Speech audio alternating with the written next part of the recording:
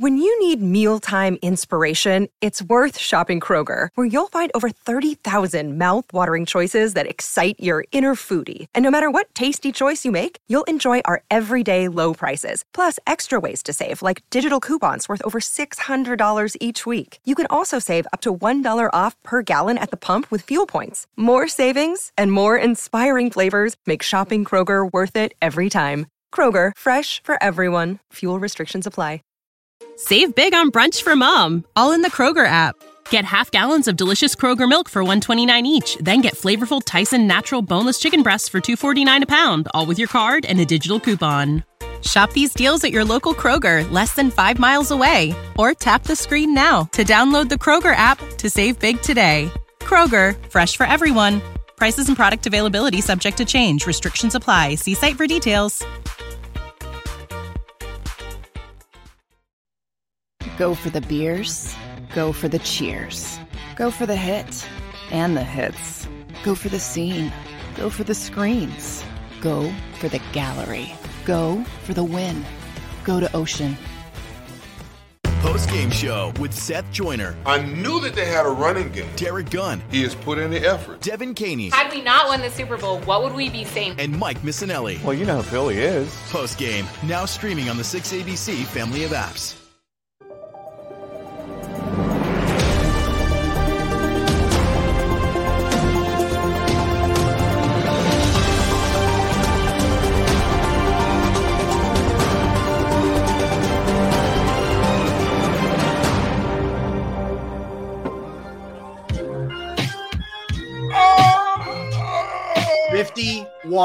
Hours. 51 hours until kickoff. We are getting there, people. We are getting there.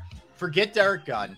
For those of us who have the green bleeding from our DNA, for those of us who are diehards, it is tough. It is tough. It is very, very difficult surviving these next 2 days. No, it's not. Yes, it is. I'm jacked up. There's nobody on this planet that loves football any more than I do. College football, pro football. But I told you, I have found the key to life in terms of sustaining until that big moment arrives. You have not adapted to my way of thinking, young Jedi. Look, we got a lot to dig into today, and that will be part of it. Welcome in, everybody. Sports Take, Jacob Sports YouTube Network. Derrick Gunn, B. Brooks is back. How was your shaking hands, kissing babies outing yesterday? How'd that go? It was. Let me.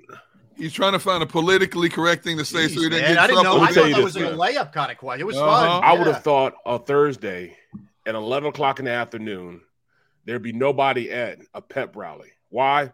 Because people got to work. Meanwhile, lo and behold, it's over 300 people out there. Yep. Eagles fans ready to rock and roll. They're ready. Ready. They are ready. Yes. Well, we're excited, and we see everybody in the chat. It's that time, man. Yeah, it is. It's that time. It is a championship game. These are rare. You know, we got 2017, no doubt about it.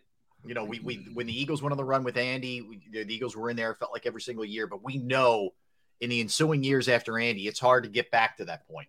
So I would just enjoy every second of it. Absolutely. Enjoy every freaking second of it. It's a beautiful thing. It really is. Derrick? I'm enjoying it, but I have distractions. If I just sat here and my heart's racing, come on, man, 2 more days, 1 more days, I can't function about what I need to do. See what I'm saying? I can't allow that to happen. So I distract myself with movies and honey-do list and chasing grandkids and all that good stuff, man. So the next thing you know, you wake up, oh, man, it's Sunday morning. Oh, now it's time to get jacked. It's Sunday, baby. That's when I get jacked. Yeah. So there we go. Yeah. So there's a lot. Let's take temperatures here because it is Friday, and I see everybody in the chat section is excited. I'm with you. Let's get a feel for this thing. Where are we on the confidence range here? 1 to 10 that the Eagles can win this game. 10 being uber confident. 1 being, I don't know so much. Barrett, where are you on a 1 to 10 scale? 9.5. Whoa. Wow. 9.5. Yeah. I'm very confident, and I've been very confident since a month and a half ago when all this 49er talk started, ravaging my timeline, and you guys beating me up about this 49ers team. No, nobody beat you up. Nothing. We presented cases. Oh, come on, beat man. you up. You stupid. You're getting sensitive Seriously. in your old age. Come on. It's not even sensitive. I'm serious. I mean, you guys were believing in all the propaganda. Really? Given off by them. Every guest that we've had on before this matchup took place, when we've asked every guest, every analyst we've had on said, who do you worry about the most? They've all said in unison, the 49ers. Now, there's nothing wrong with that based on what we've seen this team do and how they play. There's nothing wrong with that. Yeah, I think we've looked at it. I think Barrett, Derrick and I think the Niners are tougher than you do. Yes. But that doesn't mean that's in no way a knock on the Eagles. Like, ultimately, I think the Eagles win the game because I think they're the better team and they have the better quarterback. And there's a number of reasons which we'll all lay out throughout the course of the show. I think they win, but I think you're disrespecting the Niners a little. I do. Yes. I think they're better than what you're giving them. That's all we're saying. I think Barrett, the older he gets, the more sensitive he gets. I think I'm starting to see the change of life. The change of life? No, it's not the disrespect either. I'm ignoring that. I don't even know. I'm going through menopause, bro. Keep it moving. I'm going through menopause right now. keep that moving. Jeez. Okay. No, I think I would say you're taking them a little bit lightly would be the way that I would put it. Maybe I need to log on and log off back on. Because it's like my internet is messing up. All right, really? Why don't you step out for a second, get yourself straightened out. Xander will straighten you out. Yeah, and I'm not going to say anything I wouldn't say to Barrett. I think he's viewing this different than we're viewing it. Like to me, I think the Eagles are playing the toughest team they could have played in the NFC, as it should be. You're in an NFC championship. 1 against 2, yes. Right, 1 against 2. And when I see a defense that can do what they can do and some of the weapons that this team has, right. This is a worthy. How's that, Barrett? You good? Better? Better now, yes. We had the same problem yesterday briefly. Yeah, we had a little issue yesterday. Yeah, we had an issue yesterday. Minor blip. But we see you. I you look good. Mine keeps on. All right. Really? You guys are good right now. All right. Oh, okay. No, what I was saying was let me get it. Go ahead. No, go ahead. No. I thought you said I thought you were saying you had to hop off again. But go ahead. No, I'm saying this. Since everybody was on the bandwagon, I want them to keep that same energy of talking about how good that team is. Because I'm not saying that they're not good. That'd be foolish of me as being an analyst and saying their team is not good, or I'm under-evaluating what I see in them. It's not that. It's not that at all. But what I see in my team is better than what I see in their team. Everybody talks about their vaunted defense. Everybody talks about the linebacker position. The reason why I don't fear a team that has a great linebacker, because I played against great linebackers, and the ultimate alleviator, the ultimate way to alleviate a linebacker is to have a great offensive line. Mm-hmm. And for years in the Steelers team, we beat up the best freaking linebacker in the league, in Ray Lewis. He is not on the level of a Ray Lewis. So when I, as a player, looked across the field from a guy like Ray Lewis and understand what it is to block him and know what it takes to block him, I look at the offensive line of the Eagles and think the same thing. The greatest way to go out there and alleviate a great linebacker is to go out there and just beat him up, run right at him. And that's exactly what we did. And I think that's exactly what this Eagles team is going to do. We had an all-pro offensive guard in Alafanica. He was the sugar to Ray Lewis's tea. He beat the heck out of Ray Lewis. And I can see Kelsey doing the same thing. I can see Dickerson doing the same thing. I can see Seumalo doing the same thing. Yes, he's great, but the means in which we can stop him are greater. The offensive line is the great equalizer when it comes to, going against guys like that. Yes, you don't run away from him. You don't try to get away from him. You run right at him. You hit him in the mouth. I go back to Mike Tyson all the time. Everybody's got a great plan until they get punched in the mouth. Punch him in the mouth a couple times, see how he reacts. He's an all-pro. I know he's going to come back. But you get hit enough in the mouth, man, that mouth start getting sore. You start losing a couple teeth. I'm expecting Warner to lose a couple teeth going into the game.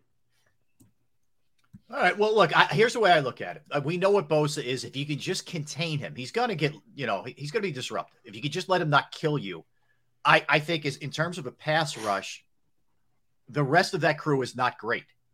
It's not great. They're solid. The Eagles have a much better complete defensive line in that sense, especially in terms of the pass rush. 70 sacks to 44 sacks during the regular season. So I think that's going to be a big thing. And if you're talking about, a strength of the Eagles, I would say if I had to say in a position group where the Eagles were the best overall, would you guys agree it would be offensive line? Yeah. No question about that. Oh, so absolutely. That makes me absolutely. Yeah. So I feel good about those guys and what they're going to be able to do against a ferocious, 49er defense for sure. But I just think, look, in terms of what this is going to be, this game, I think there's a lot of different angles out on it. I mean, how is the offensive line going to hold up against that defensive line? How's the defensive line going to be able to get, other than Trent Williams, I think the Niners offensive line is okay. They're going to have to get heat on Purdy, make him look like a rookie for the first time since he took over as a starter, more than anything else. Mm-hmm. That's where this thing's at. But yeah, I mean, I respect the heck out of this Niner team, but I think ultimately the Eagles are better. I respect them, but do I fear them in any way? If I'm looking at, and that's the best thing they have is the defense. Now, on the offensive side of the ball, you got to respect Christian McCaffrey. You'd be a fool, you'd be an idiot not to acknowledge that he is the ultimate weapon for that offense. They brought him in. That's great. That's a great plan for them to bring him in, man. I got the utmost respect for their GM for doing that. But can he be stopped? Yes. Deebo Samuels is good. I believe our wide receivers are better. I'm just going off what I see, and I watch so much film, man, that it just doesn't press me like it's pressing everyone else. That's all I'm saying. Okay. All right. How about you, Gunner? I feel the 49ers offense more than the defense, to be honest, because I think they have the most complete weapons the Eagles have faced this season. On 73% on Brock Purdy's pass attempts, they use pre-snap motion.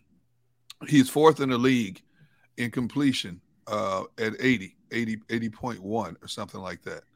And that includes the playoffs. But the Eagles defense allows the lowest QBR of any defense in the league at 33.6. So I think it's a great matchup. But Shanahan's done a great job. I was watching something on Good Morning America this morning. They brought up a point, and they did. What Shanahan's done with Purdy is because of the pre-snap motions, it has made him more comfortable in terms of running a quick pass offense. Mm-hmm. And if you saw that with Garoppolo, you saw that with Trey Lance. Trey Lance, in a brief amount of time, obviously was the first game of the season, first time he's taken over the helm as a starter. It's not a fair assessment of him because he got hurt so early in the season, so you don't know what he was capable of doing. But the system has never changed from start to finish. Is it unstoppable? No. The Eagles have the perfect complement of defensive weapons with or without Avonte Maddox to neutralize that offense. But it is a great chess match to watch from start to finish, especially if it's a close game, how the pre-snap motion plays into what the 49ers try to do. I think the Eagles will have a good measure of success against their defense. So I've not disagreed. If you go back and watch every show we've been debating this, I've not disagreed with Barrett one iota in terms of this Eagles offense versus their defense. But I do think the 49ers offense presents a problem that the Eagles defense has not seen before this season in terms of multitudes of weapons. That's all I've been consistently saying. Yeah, no question about it. And look, we know a couple things that are key for every team, but especially the Eagles. Don't turn the ball over. When their losses, they've turned the ball over for the most part. Don't turn it over.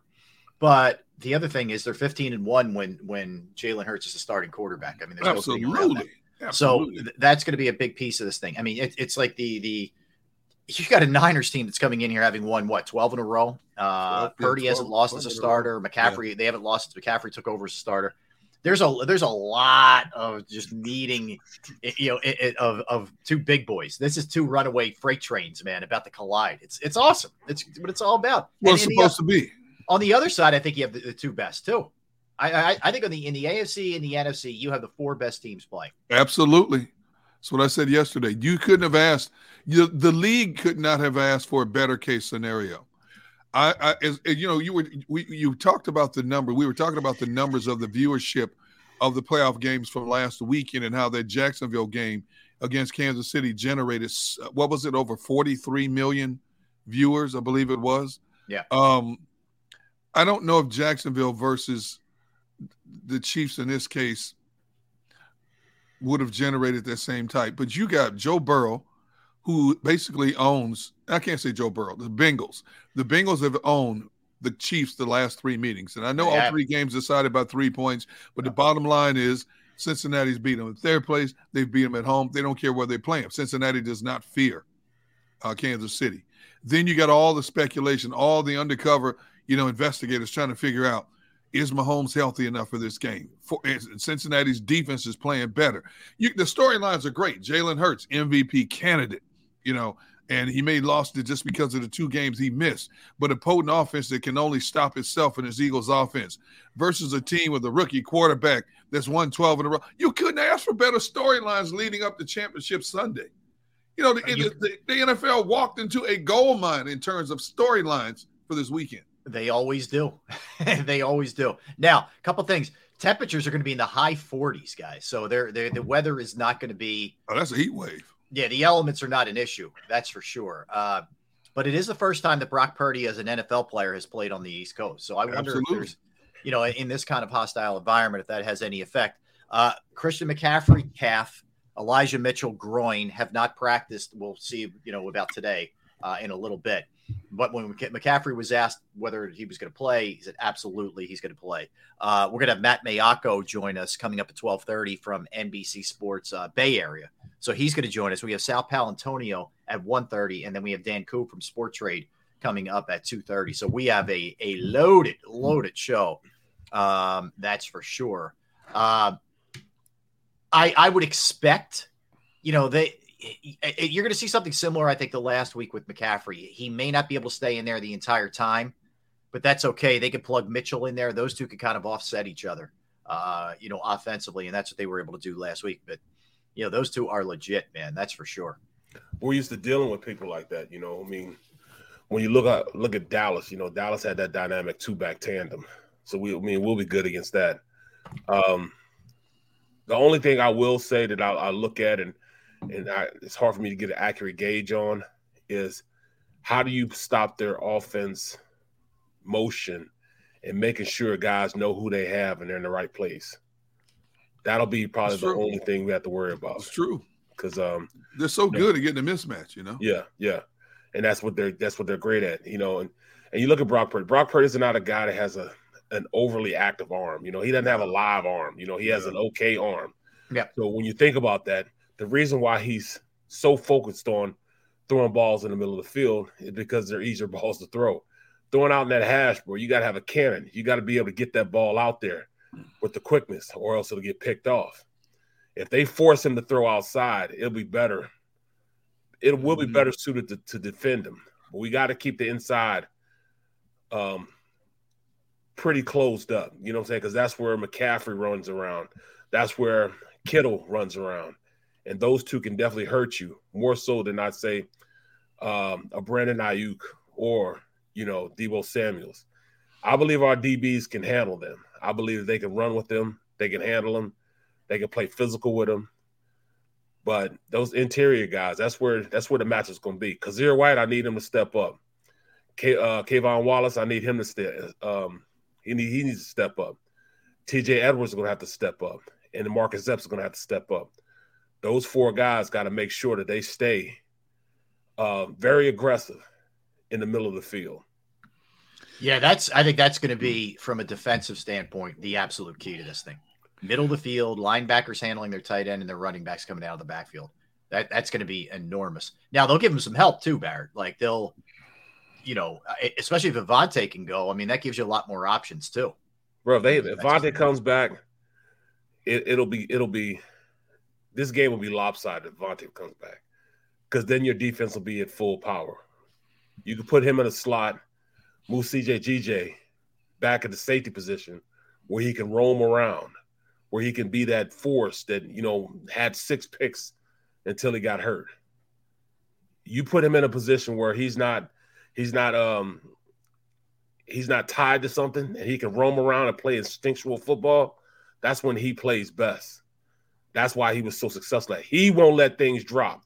He's going to catch every mistake that Brock Purdy makes. That's the difference between what you saw from Dallas and everybody else than what you'll see with our defense. Our opportunistic defense abode well against Brock Purdy. Okay, he hasn't been rattled. He hasn't been rattled till today. On Sunday. He hasn't been rattled till Sunday. He'll be rattled this week. And how does he perform with that type of pressure on him? We'll see. You know what I'm saying? But pressure bursts pipes, and I like that we can go out there and put some pressure on him. Yeah, Dallas dropped 2 picks, 2 that were right in their hands. You got to make those. That's the difference between winning and losing in the playoffs. Absolutely. A lot of times. You could have maybe overcome some of the mistakes that Dak Prescott made had you made those plays on the other side of the ball. And this Eagles defense is going to have to make those plays. That's for sure. And look, they've been up to the task most of the year. Up until really later in the year, they were the best team in the league with takeaways. And then, and the Niners have been phenomenal with it also. But really up until like the last 3-4 weeks, they were the best team in football. So absolutely. Yep. You need to see it again. You definitely need to see it again. They got one against the Jones in that game last week. So I think they're feeling good about themselves. People keep talking about why is nobody able to control the Niners pass game in the middle of the field. And you look at the film, it's because they do such a good job of what I call spreading. They have so many weapons that you're forced to go with 2 this way and 2 that way, allows that one-on-one situation with a McCaffrey over middle, with an Ayuk over middle. That's why there's so much spacing in the middle of the field. How do you close that spacing? You got to get in his face. You got to get in Purdy's face, like right now. You got to get in his face. Don't let him stand back there and get in the rhythm, because there's nobody better in the league in terms of creating space over the middle of the field. Now, Purdy will throw some balls down the middle that should be picked. He's done that all season. I've seen him play 4 or 5 times. And there have been balls when DBs had chances on, but they're so worried about trying to catch up to the receivers, they're not looking back. But they've had opportunities to just turn around, and the ball's been right there to be picked. So hopefully Gannon has been preaching this all season. Hey, look, I understand you got to try to catch these dudes and stay with these dudes and keep them in front of you. Just peek. You got to find a way to peek, because he will serve it up to you. I'm looking at the numbers when we're talking about turnovers. 49ers had 30, Eagles had 27, 49ers 20 interceptions, Eagles 17, 49ers and the Eagles 10 fumbles. Turning the ball over, 49ers turned the ball over 17 times, Eagles turned the ball over 19 times. So you're talking about 2 teams that do an extremely good job at protecting the football and taking advantage of opportunities. That's a big part of why both teams are standing here right now. You can't emphasize enough the turnover battle in games, especially in playoff scenarios. We've already seen that over the first 2 weekends of the playoff season, how turnovers have generated offense and momentum shifts in games. Protecting the football in a game of this magnitude will be huge.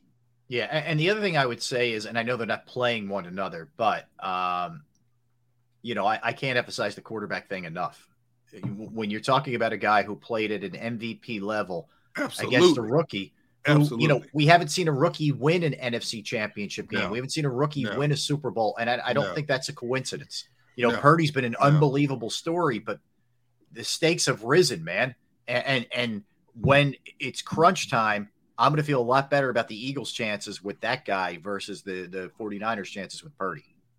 They keep saying that his rise to greatness right now is because of he's having a not a Cinderella story, but saying it's been served on a platter for him. He's had the perfect situation, a great defense. It's true, and a great defense, and he has great weapons around him.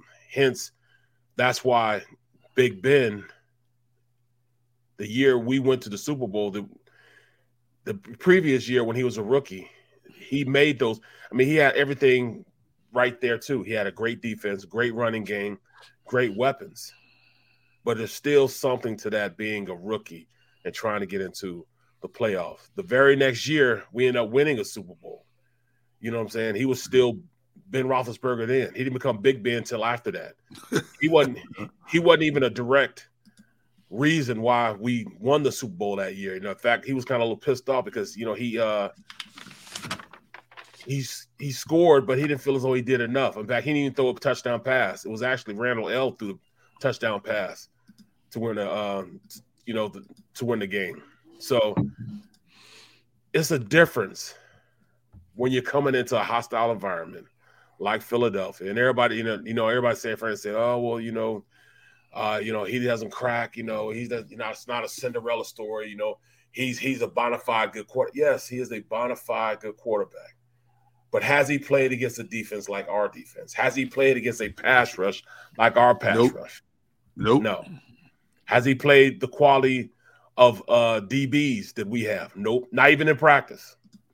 He maybe pass rush great against, with Nick Bosa in practice, but not 4 guys like Nick Bosa coming at him. You know what I'm saying? I mean, yeah. Hassan Reddick, McGlinchey, that's a matchup made in heaven. I mean, I'm saying Reddick might be so pissed off, he might have 4 or 5 sacks himself. You know what I'm saying? Okay. Well, all right. That's my disdain for McGlinchey. Let's get a timeout here, and let's come back. Matt Mayako, I'm looking forward to talking to him from NBC Sports Bay Area. We'll talk to him, get all the insight that we need on this Niners game, get his thoughts on the Eagles and this matchup. Can't wait to talk to Matt when we come back a little later. Sal Paolantonio and then Dan Koob as well. Don't go anywhere. Derrick Gunn, Barrett Brooks. I'm Rob Ellis. We are Sports Take, Jacob Sports YouTube Network. I want to tell you about Jim Murray and Principal Financial Group right now because you work too hard not to be able to find that right person to invest your money and take care of your future. You don't need that headache. You don't want to waste your money. But I found the right person, and it is Jim Murray and Principal Financial Group. Whether it's retirement planning, 401k review, insurance review, you may have a small business and you're looking to get your employee benefits off the ground, that's another resource that Jim can help you with. I've personally entrusted my IRA, my 401k rollovers with Jim, and just used them as a sounding board, and I couldn't be any happier. Give him a call, 610-996-4751, 610-996-4751.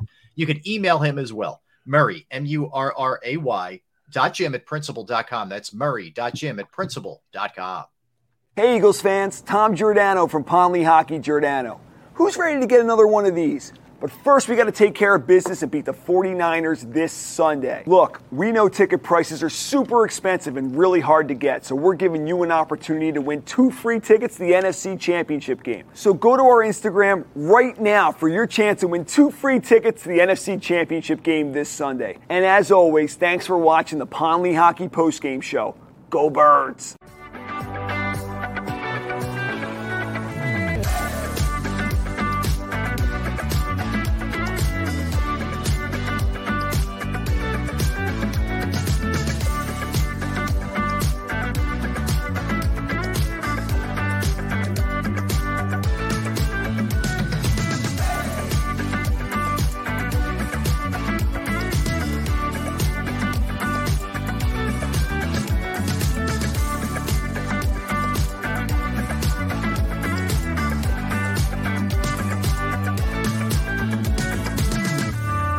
Jeff D'Ambrosio doesn't need a special event to appreciate his customers. Jeff shows his appreciation to them every day of the year. Jeff makes sure to stock more new inventory than anyone and guarantees prices and payments that nobody can beat. There are so many reasons that thousands of customers know Jeff is the easy, friendly place to do business. More for their trades. No judgment zone for credit issues. The best, most reliable service department in the country. That's why I like Jeff, and I know you will too. Jeff will satisfy you every day. Jeff D'Ambrosio, Destination Downingtown, Owner Appreciation Event.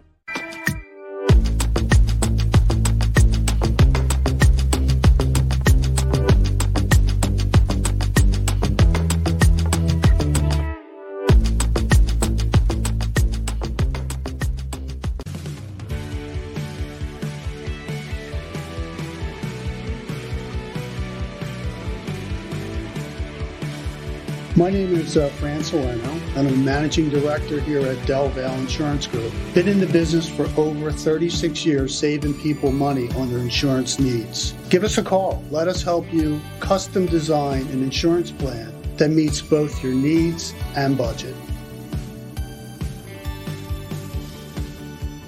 Go for the beers. Go for the cheers. Go for the hit and the hits. Go for the scene. Go for the screens. Go for the gallery. Go for the win. Go to Ocean. Post-game show with Seth Joyner. I knew that they had a running game. Derrick Gunn. He has put in the effort. Devin Caney. Had we not won the Super Bowl, what would we be saying? And Mike Missinelli. Well, you know who Philly is. Post-game, now streaming on the 6ABC family of apps.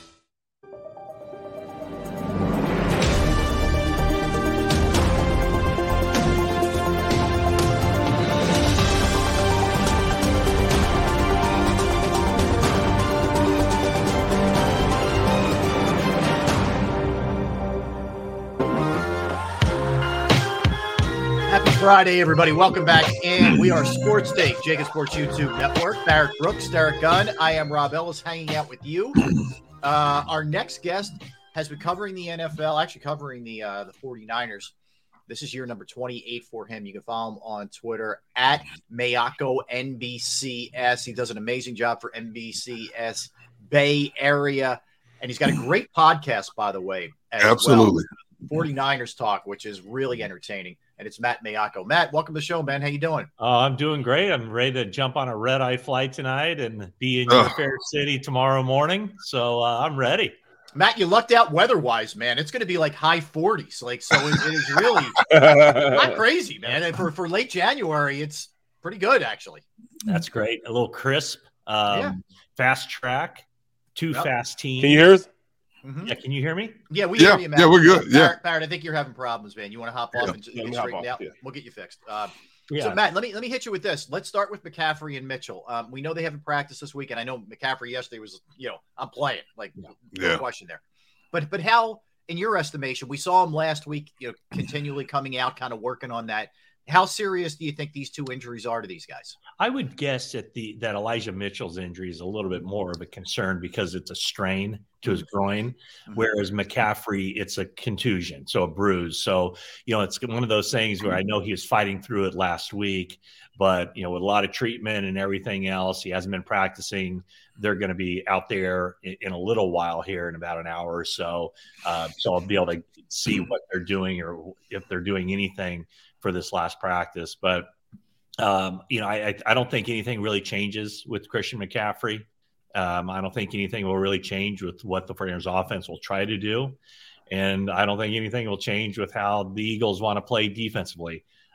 So, both those guys aren't 100%. Probably very few players who will line up on Sunday will be 100%. Mm-hmm. I just think that 49ers will move on as if he's 100% and not worry about any pitch count or anything like that for him.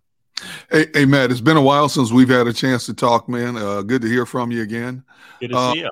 I've got to ask you this story, and people in Philadelphia, we're tired of hearing about this Brock Purdy. But I've got to ask you, man, this has been one of the best stories in all of football this season. What makes this kid what he is? I mean, obviously, every game he plays, it's a new level of intensity because he hasn't done it before at this level. But yet the kid plays like he has ice water in his veins. How does Shanahan get this out of him? You guys know Nick Mullins, right? Yeah. He came out there. Was he there for 1 year? Was he a couple years, Derrick? I think it was 2. I think it was 2 years. Okay. Yeah. So Nick Mullins. When they drafted Brock Purdy with the final pick of this draft, I was talking to Kyle Shanahan, and he said, "Yeah, he's basically Nick Mullins." Well, which was like, okay, that's fine. Nick's a good quarterback. Nick's a backup. He will continue to be a backup quarterback in this league for a long time. But that was kind of the expectation.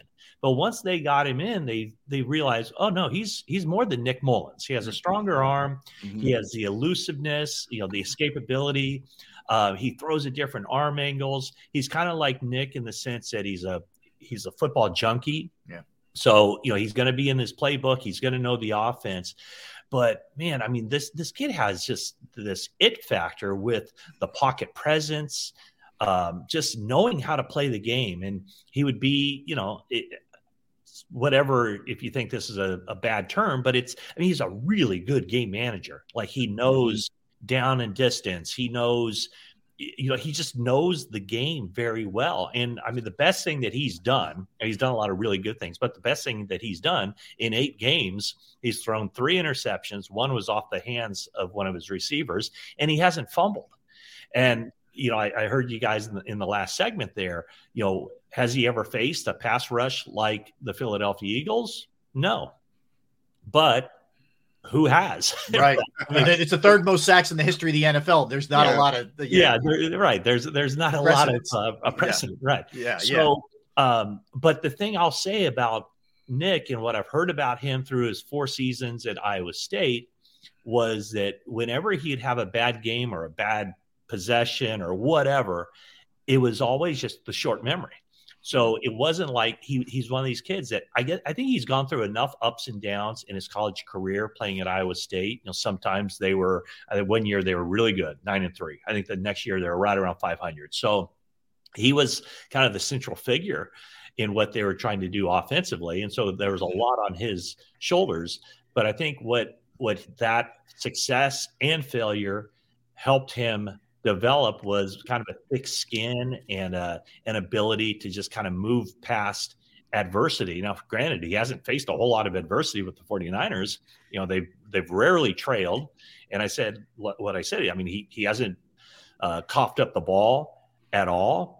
He's only played really the one true road game up in Seattle where it's very loud, and he handled that pretty well. Another game at Las Vegas, but there were more 49ers fans in the stands than Raiders fans. So, I mean, there's no question that this will be the biggest game, the biggest environment, the most challenging atmosphere, as well as the most challenging defense that he's faced. But up to this point, everything that we've thought like, well, he hasn't done this yet, then the next game he does it. So there's really I can't poke any holes in what Brock Purdy has done since he stepped into the lineup. Yeah, I mean, for me, he's the poster child of a guy who played a lot of college football, 48 starts as opposed to Trey Lance. Like he was in college for 5 minutes, And we still don't know. We know more about Brock Purdy than we know about Trey Lance. Amazing, right? It's crazy. Let me ask you about the impact that McCaffrey's had. And really, since he was inserted in the starting lineup, you guys, 49ers haven't lost either. What's he brought and how has Shanahan utilized him to the utmost? Because let's face it, he was hurt a lot of late in Carolina, and you were wondering, is he ever going to get back to form of what we saw in his early years? And when he's been right in San Fran, he's looked like that guy.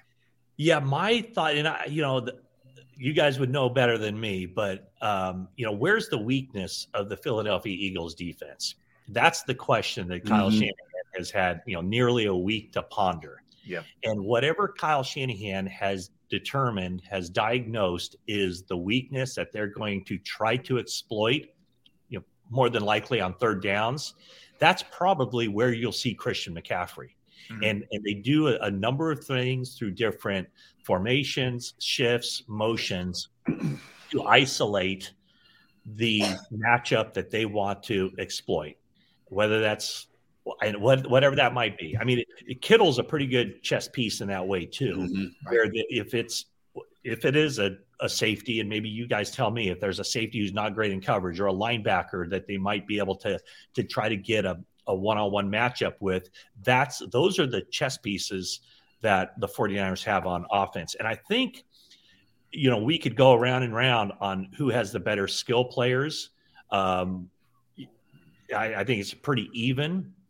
But I think about the only spot where the 49ers might have an advantage is that I think their offensive weapons are more versatile and are maybe able to kind of pinpoint specific matchups. And I'm not just talking, a wide receiver against a cornerback. I'm talking about, more in the middle of the field, kind of working the coverages and trying to get, maybe that linebacker who's not great in coverage, maybe even on a rundown, getting him isolated against McCaffrey or Kittle. So, when I look at these teams, I see the Eagles with a lot of advantages.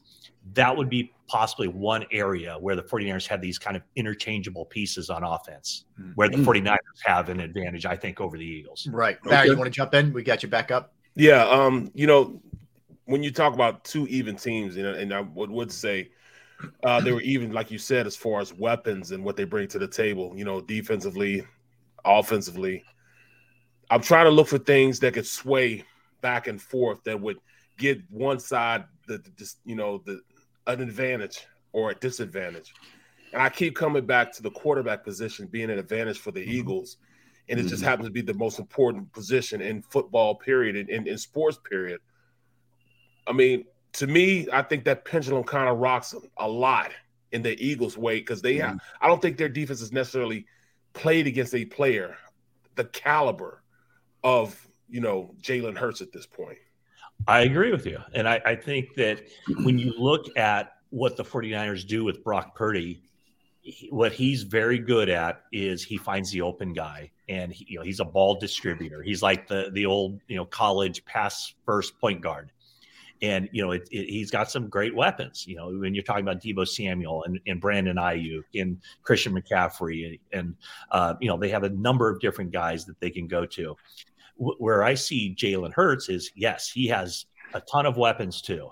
The guys on the outside, Gainwell and Sanders and Goddard.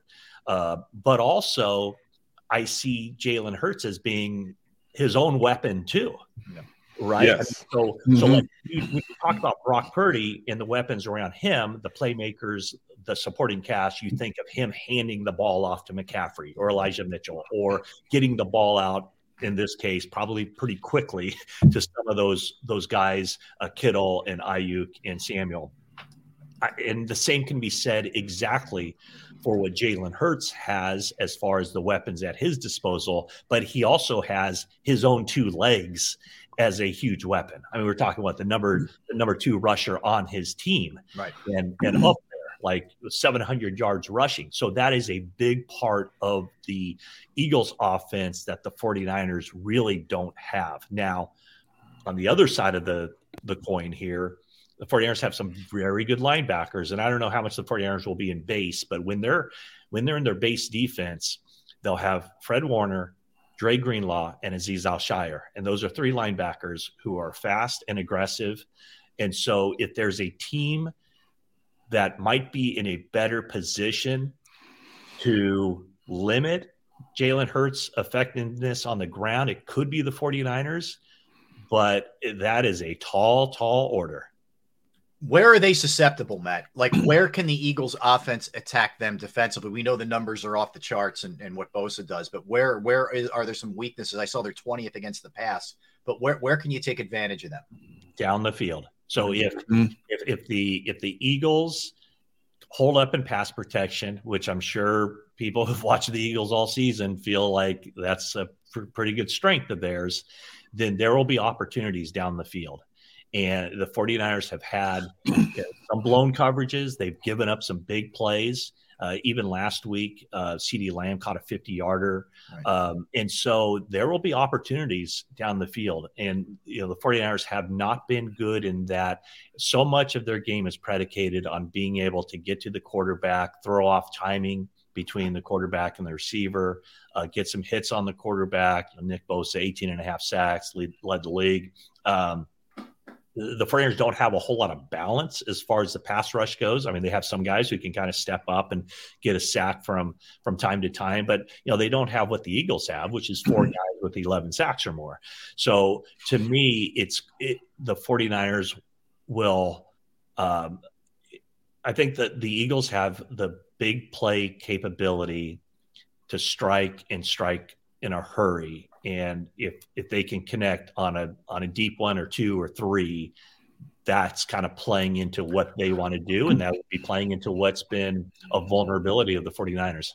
Matt, I saw a great stat this morning pertaining to the 49ers offense. 73% of the time they go to pre-snap motions. And Purdy is 4th in the league in terms of completions at 80, and he's number 1 in the league in terms of yards per completion in that situation, 9.2. How much does the pre-snap motion play into the continuity and fluidity of this 49ers offense and getting Purdy to settle into a game a lot sooner rather than later? Yeah, so that's a huge part of what they do. And I think there's a couple of reasons for that. And I kind of outlined one of them, which was like to be able to identify matchups. And it also gives Brock Purdy maybe a more clear picture pre-snap of what the defense is going to be doing. So when you do those motions and shifting formations, a lot of it is to, maybe it's what the 49ers are trying to do is hand Brock Purdy the test, and he can see the answer of the test before the ball is snapped.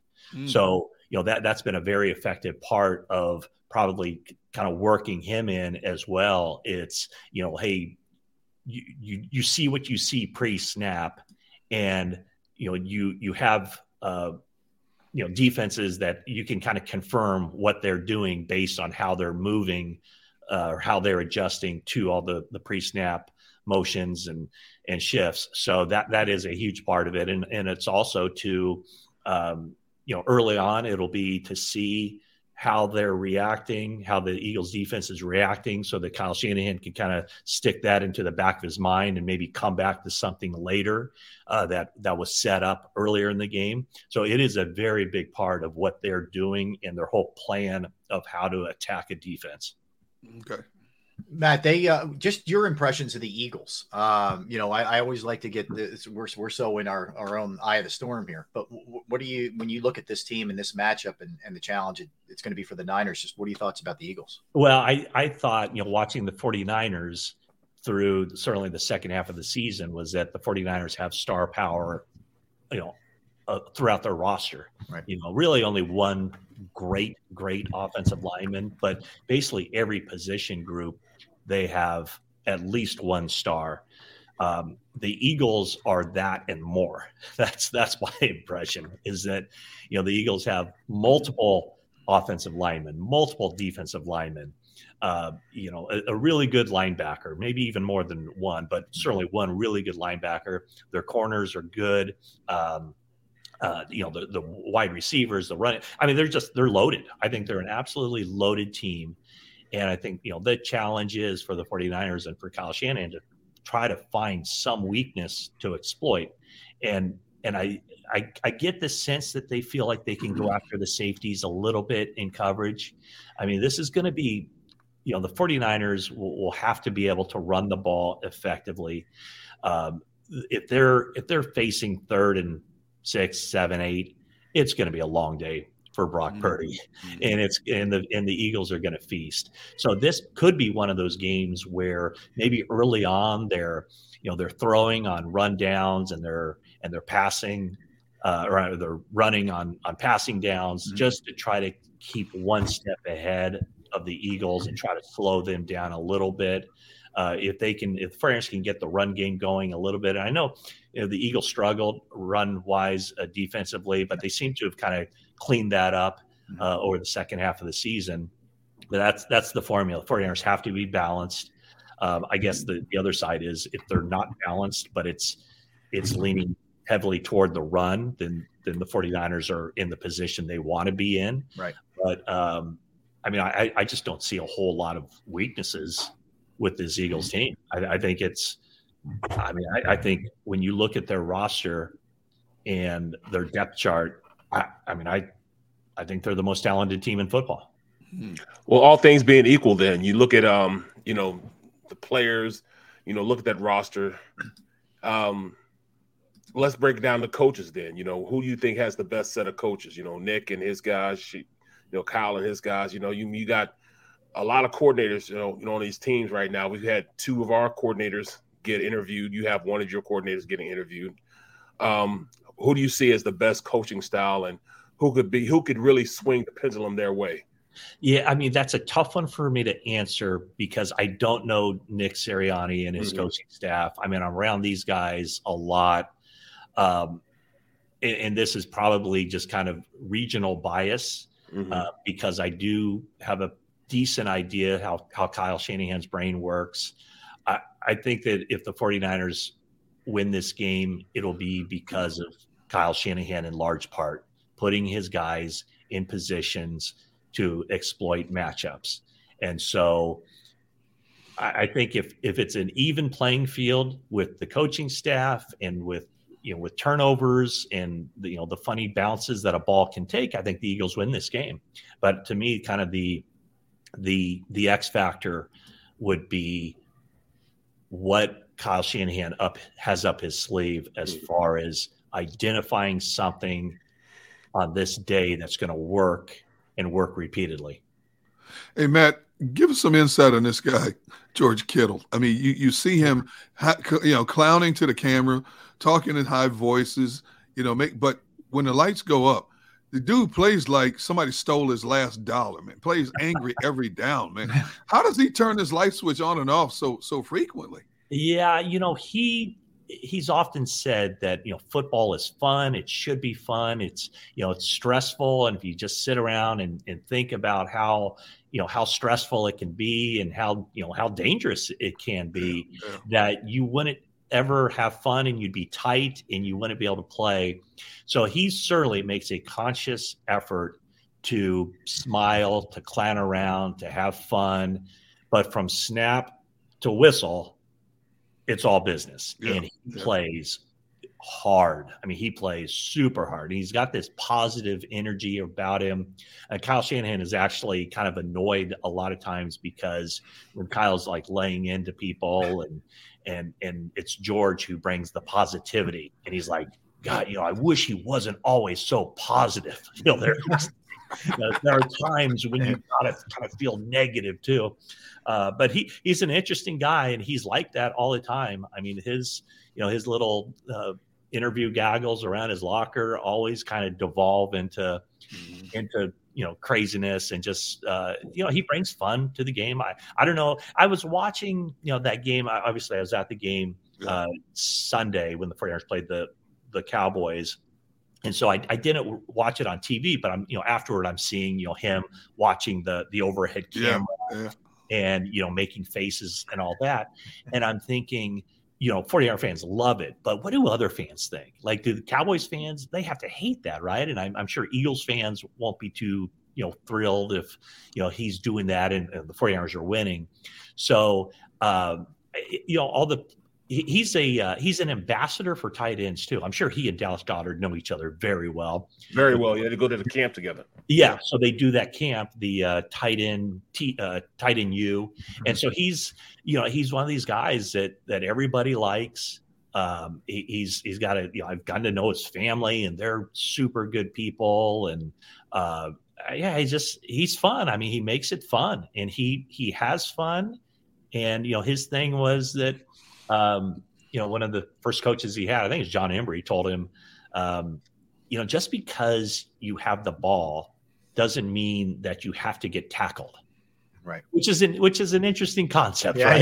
Yeah. So he feels that way, like, hey, just because I have the ball and these guys are trying to tackle me doesn't mean I have to go down. And so I sense Dallas Goedert's the same way. Yeah, he's tough after catch. Yeah. It's like he's tossing guys to the side. They play. I think they kind of remind me. They mirror each other. Yeah, they do. Yeah. No question. Well, you bring that up, and I personally, I get a kick out of Kittle. That's just me, but whatever. I don't know how other fans will react. But Nick Sirianni can turn some people off too with some of his histrionics. Now, I look at it as that's genuinely who he is. He's not a put on for the camera. He's the excitable guy, that kind of thing. It connects with his players. But he's getting some national pushback, I guess, for some of the way he reacts on the sideline, et cetera. Is that the feeling among Bay Area fans, Niner fans? Do you get that sense, Matt? No, I don't. There's a difference of, I think, how he does it. I don't think he's ever been disrespectful to the opponent. Right. Yeah. And so that's a big thing. I'll give you an example. Last year, week 18 of the 2021 season, the 49ers needed, they had to beat the Rams in order to move on to the playoffs. And so I think it was in maybe the second quarter of that game, and I forget what the score was. The Rams might have gone up 21-0, and they made a big play, and Sean McVay left the coaching box to run down into the end zone and celebrate with the players. Everybody on the 49ers sideline saw that. Right. And that that pissed some people off. Yeah. So when it's genuine enthusiasm and you're cheering on your own guys and you're not showing up the opposition, that is completely different than doing something where, whatever, you're looking across the field and pointing or, anything like that. Right. So I honestly have not heard anything negative about Nick Sirianni. Man, I saw a great story from Pro Football Talk earlier in the week. I believe it was Monday. And even as early as Monday, it said 18% of tickets for this game have already gone to 49er fans. You expect them to travel this well coming far west to the east for this game? Yes, I do. Because, and here's why. It's not necessarily all those people coming from the West Coast. Right. I think when the 49ers had their run, their first wave of success in the 80s, how old are those people now? Right. The kids, and they became a national team. Not America's team. We'll keep that to some other, organization. But everywhere they've gone, and this has become this phenomena, I think, throughout the nation. And I'm sure you see it when the Eagles go outside of their area. Whether they go to the South or the West. Sure. People travel now. Like that, people, when the schedule comes out, people look at that schedule and go, for 49er fans, oh, hey, they're playing the Saints. Let's go to New Orleans, or they're playing here, they're playing there. And so the last few years, it's probably been 5 or 6 years now.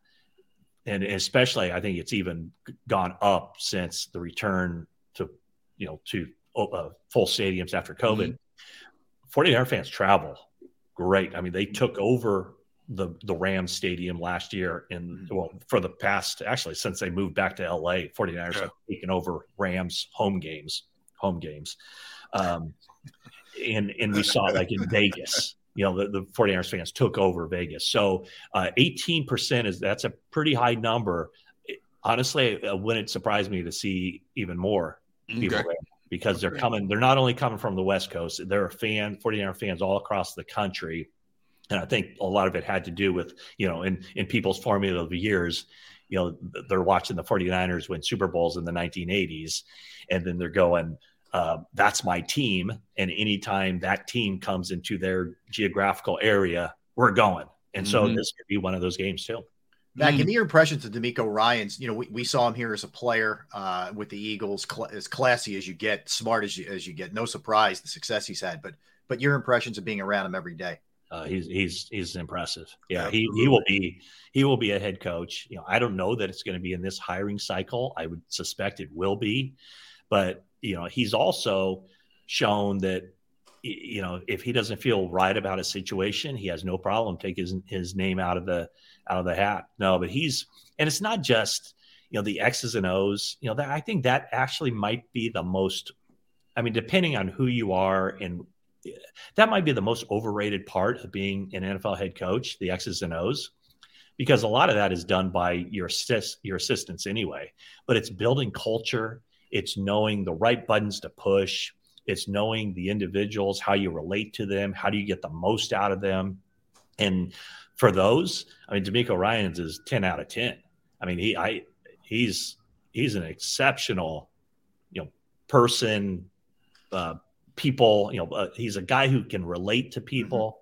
I mean, Nick Bosa just the other day was just saying that he is the best coach that he's ever been around. And he kind of like I just did, he kind of brushed aside the X's and O's, and he's like, he knows how to push people, but not push them too hard. And he knows how, he knows these guys well enough that he can relate to each one of them and know exactly, basically which buttons to push to get the most out of each individual, and then bring them all together and have them working, for a common goal. So he is a CEO type. And I think that's what NFL teams should be looking for. And, whichever team gets him, whenever they get him, that's going to be a fortunate team. Matt, give us your prediction, man. What happens in this game? You're going to put you right on that spot. Get on the spot. Here we go. You know what? I've been kind of leaning toward the Eagles all week. Yeah, no, I think the Eagles are the better team. It's tough to predict some of those stuff, but I would say it's going to be I think both teams will score in the low 20s to high teens. And I think that the 49ers they're going to need some breaks to go their way, or Kyle Shanahan's going to have a really good game and expose some things in the Eagles. And maybe you guys don't even know that the Eagles can be exposed about. So, right now, I think the point spread is, what is it, like 2.5 right now? Yeah, right. Yep. Yeah, I think that's right there where it should be. I think the Eagles are a better team. Here's the thing that I always kind of leave myself some wiggle room, though, is because I've been around this team and I see their mindset and I see how they work and I know how serious they take it. And when you're around a team, you always feel like, man, that's a team of destiny. Like, because you see the stuff behind the scenes. Now, some teams you're so close and you're going, man, this team doesn't have a chance because the culture is just a miss. I've never gotten the sense with this team that anything is wrong behind the scenes. They play well on the field. And so my little wiggle room would be that, the 49ers really are that team, and all the things I see, it will impact this game. But I can guarantee you, as I say that, the three of you are thinking the same thing about the Eagles. Yeah. No, well said. Yeah, absolutely. Matt, good stuff, man. Appreciate you, man. Enjoyed having you on. Good talking to you, man. All right, man. I appreciate it. You stay in Philadelphia, man. I definitely will, and I am looking so forward to this game Sunday, as I'm sure all you are. It is. Yeah, I think it's an epic matchup, and I just love the fact that the two best teams, without question, are the Eagles and the 49ers, and here they are. Absolutely. Yep. Well said. Two behemoths. Matt, appreciate it, man. Take care. Nice. Have a good day, man. All right, take care. That is Matt Mayako of NBC Sports Bay Area. You can also catch him on KNBR 680 out there, and he's got a podcast called 49ers Talk. And I know, Derrick, you've checked it out, too. It's very good. Very well done by Matt. Interesting. Good for him. Very objective. Thinks the Eagles win the game on top of everything else. So good stuff there. We come back. Barrett's going to break down what needs to happen, who needs to step up, aside from the obvious, the Jalen Hurts of the world, game plan, what you attack, Niners' weaknesses, all those kind of things when we come back. So don't go anywhere. Derrick Gunn, Barrett Brooks, Rob Ellis, we're Sports Take, Jacob Sports YouTube Network. I want to tell you right now about Pro Action Restoration. Yes, Pro Action Restoration is the place that you call if your home, a business, or a property that you may own has experienced water, fire, smoke, mold damage. You name it, they can help you. Pro Action Restoration is on call 24 hours, 7 days a week. I can tell you from personal experience. I reached out to them on a Saturday. Was having some flooding in my parents' basement. They got right over there. They cleaned it up. The crew was professional. The price was very reasonable. It was a sigh of relief kind of experience. They are licensed, bonded, fully insured. They've been serving the tri-state area for more than 2 decades. Pro Action will work in conjunction with your insurance company. And again, it could be water, it could be fire, it could be smoke damage, mold remediation, you name it. They can handle it. Give them a call, 610-623-3760, 610-623-3760, or online at proactionrestoration.com, proactionrestoration.com. Go for the beers, go for the cheers, go for the hit and the hits, go for the scene, go for the screens, go for the gallery, go for the win, go to Ocean.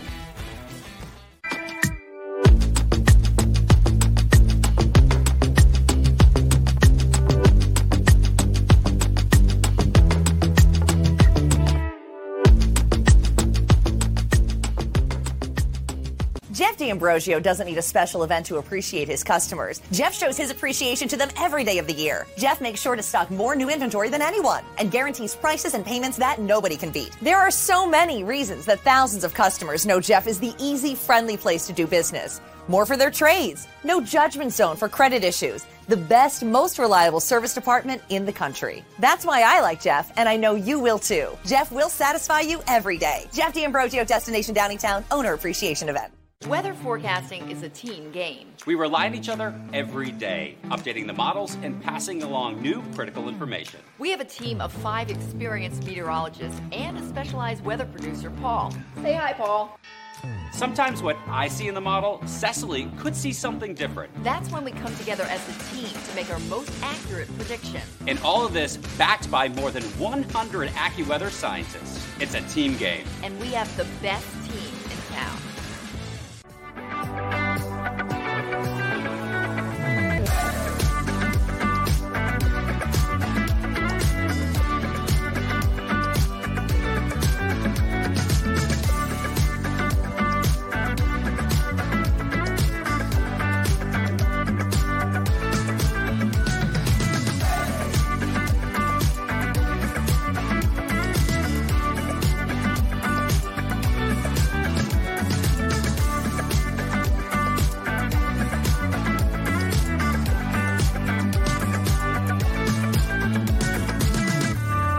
Hey Eagles fans, Tom Giordano from Ponley Hockey Giordano.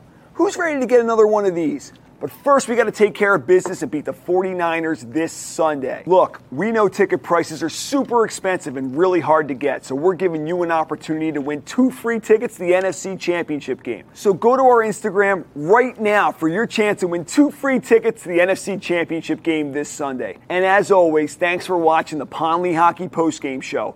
Go Birds! Post-game show with Seth Joyner. I knew that they had a running game. Derrick Gunn. He has put in the effort. Devin Caney. Had we not won the Super Bowl, what would we be saying? And Mike Missinelli. Well, you know who Philly is. Post-game, now streaming on the 6ABC family of apps.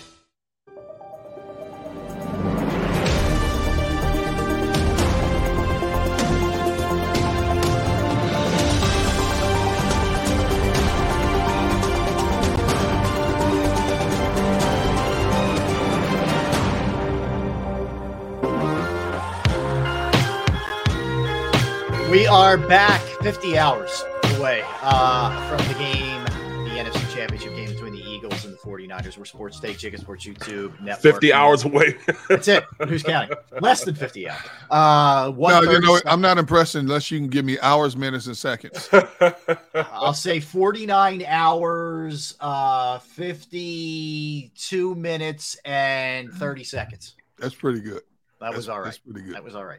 That was my bad math that I took out. I took my shoes off and I used my toes and my fingers. Sal Palantonio coming up at 1:30, 2:30. We'll have Dan Coop. All right, Barrett, here's the question I have for you. Besides we know Jalen Hurts. Okay, give me somebody else who you really think needs to step up in this game for the Eagles to get the win on Sunday.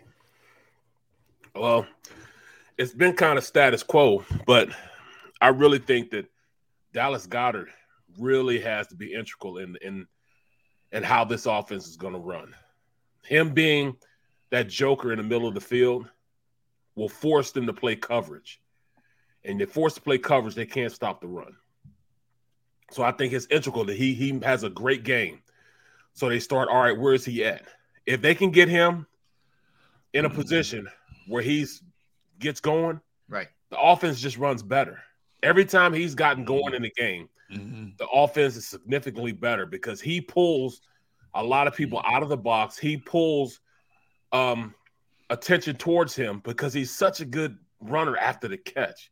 His yak yardage is unbelievable. So you got to stop him. Mm-hmm.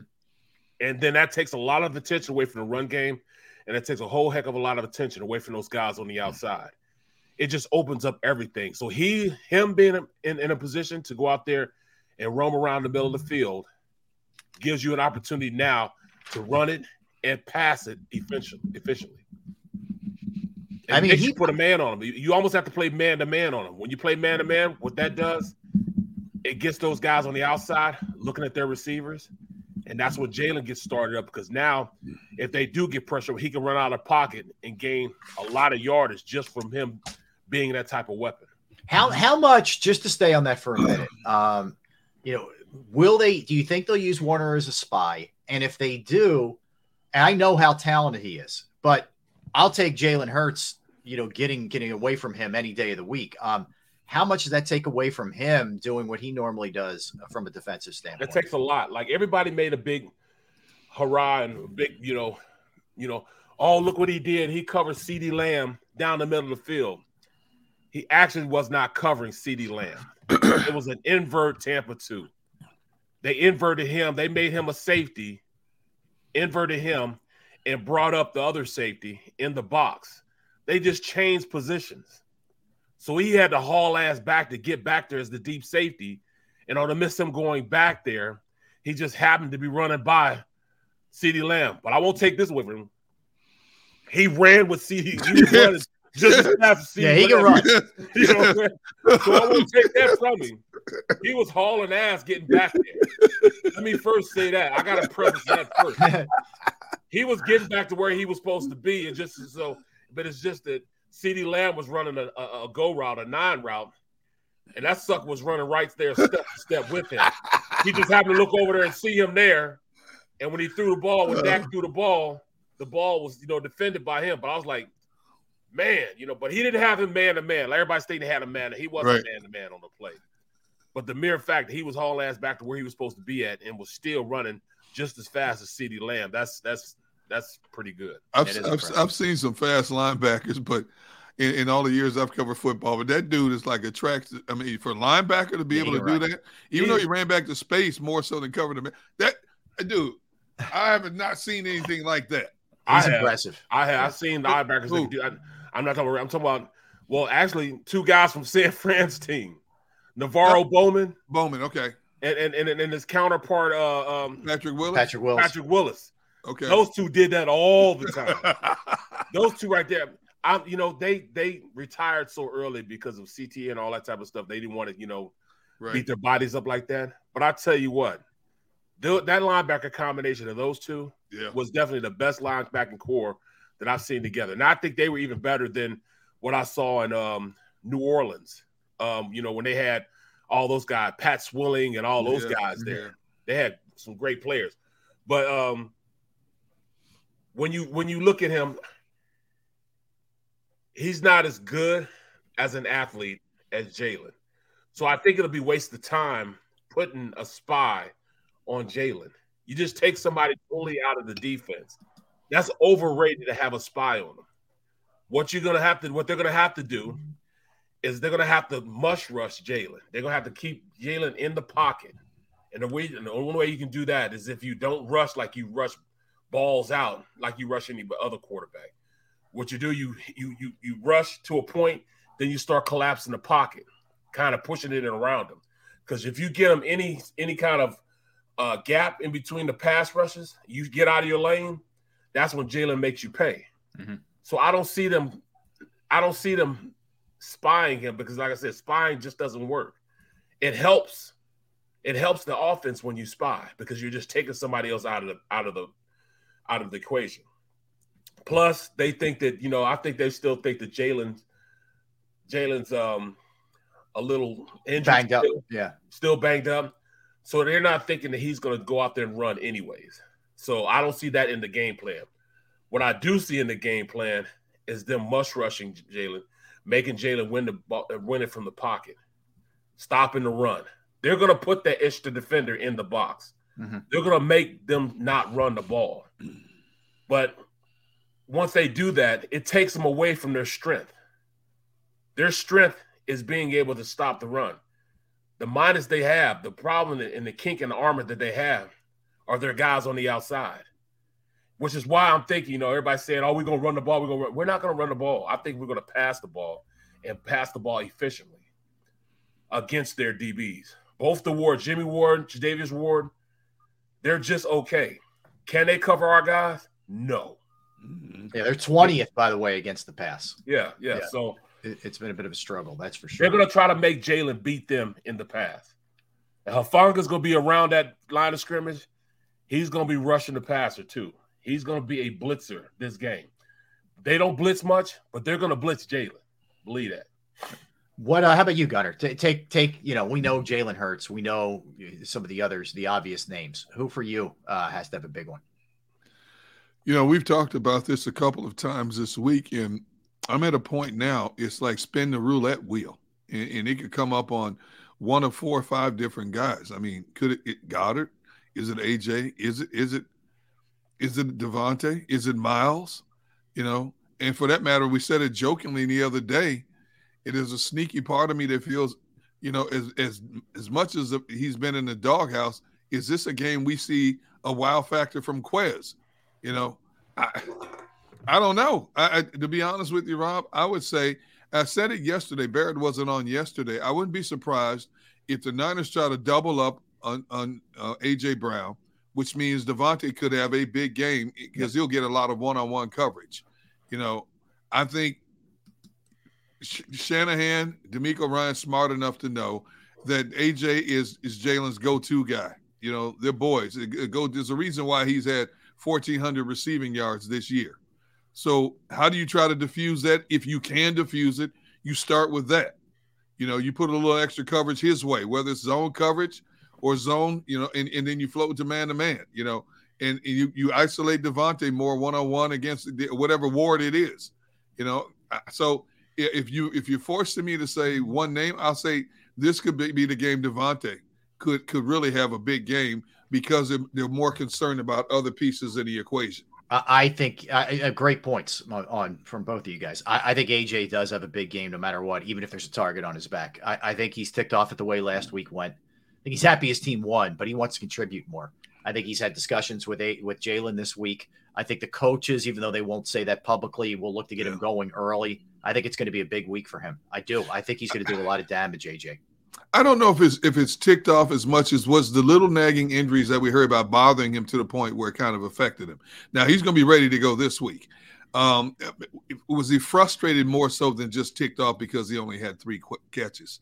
You know, at this point of the season, everybody's ailing, and there's an ailment that's going to pop up on somebody every day that you're not expecting. And sometimes they're little nagging things, but they affect how you function within the structure of the game. And maybe it kind of hindered some of the things he wanted to do in terms of running a route, twisting his body a certain way, getting off of press coverage. Yeah, I don't know, but if he uses that combination of being ticked off and frustrated, that could be a combustible A.J. Brown. Mm-hmm. No question. We also ran the ball 44 times. Yeah, right? That too. So that took away from them. Yeah, odds are that's not happening against the best team against the run. You're going to run it 44 times. Odds are that's not happening. We say that but the last 2 years before this year, we played against the number one the Saints, against rushing, and we ran the ball all over them. Yeah, and like I said, this 49er team, they do have bona fide stars at certain positions. You know what I'm saying? Like that. All right, they have bona fide stars on each level. The D-line, Nick Bosa. The linebacking position, they've got Warner. And then at the secondary, Hufanga. Yeah. But then after that, it's not a lot that you have to fear. You know what I'm saying? From the defensive side. From the defensive side. Yeah. But you look at the Eagles' defense. You got 4 guys with 10 sacks or more. Mm-hmm. You know what I'm saying? They got us in the linebacker position. But as far as the defensive backs, we got 3 bona fide stars that can go out there and ball. Well, at least two bona fide stars with Slay and Bradbury. With Maddox, if Maddox comes back, and even if he doesn't come back, C.J. Gardner-Johnson being there, we're cool as far as covering whoever we need to cover. As long as they stay assignment correct, play fundamental football, it could be a long day for Brock Purdy. We played against great running backs. You know what I'm saying? Yes, Christian McCaffrey's a good running back. But will I say he's the best running back we played this year? Mm-hmm. I don't think so. We played against in fact, we've shut down some of the best backs in the league. Saquon Barkley, like it or not, Saquon Barkley, I think, is a better back than he is. You put Saquon Barkley on that same team, bruh. Yeah. There wouldn't be anything you can't do without with that they wanted to do. Christian McCaffrey, you put him in that offense over there, I mean, he'll still be good. But Barkley is a far better back than what we had at Christian McCaffrey. What we see in Christian McCaffrey. Mm-hmm. So everybody's making a big stank on it. Yes, that's a great thing that they brought in Christian McCaffrey with that offense. But damn it, I played against better guys than Christian McCaffrey when they just played against probably the best back in the league, that's Saquon Barkley. You know what I'm saying? What does, if Maddox can go, what does he bring, and what does he allow you to do against the team that's got some weapons that they can throw at you? It puts you in a great position to put CJGJ in a position that he can now play instinctually. When he's at the slot corner position, he has to cover the slot corner. You put him at safety. Now he's that ball hawk that he had. That's why he has 6 interceptions. He played instinctual. He sees things happen and develop in front of you. And plus it puts more experience on the field. When they start running around, they're doing all that motion stuff like that. Reed's a young guy. Reed's a rookie. He might make a mistake. When you got C.J. Gardner-Johnson back, and we're hoping he's not going to make a mistake because he's been in the league a lot longer. He's seen things happen before. You put Avonte Maddox back in his natural position. Now he's playing at a high level because he can play any of those guys, and I trust him to be out there. You can even put him on Kittle. Even though he's small, but he's one of those feisty, all up in your junk type of guys. You know what I'm saying? That's what he is. You know what I'm saying? You know, I mean, yeah. you can play a much more aggressive defense when you have those type of players in there because you got veteran guys. It's the guys that started the year out, and they can play their best football with him back in. I mean, there's a comfort level to having your starters in there. Sure. A comfort level. So, Derrick, I mean, go ahead, Barrett. Sorry.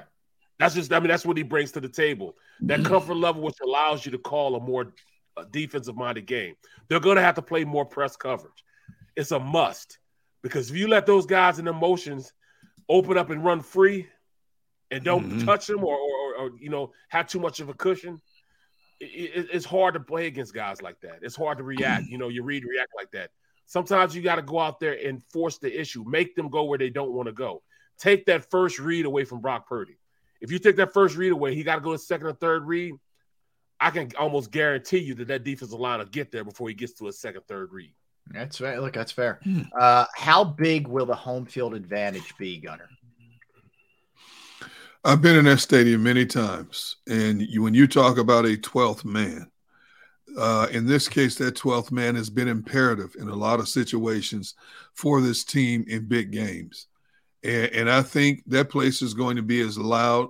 I wish they kept records on the decibel levels for big games at Lincoln Financial Field, because I think in this case, the decibel level is going to be as loud as it's ever been.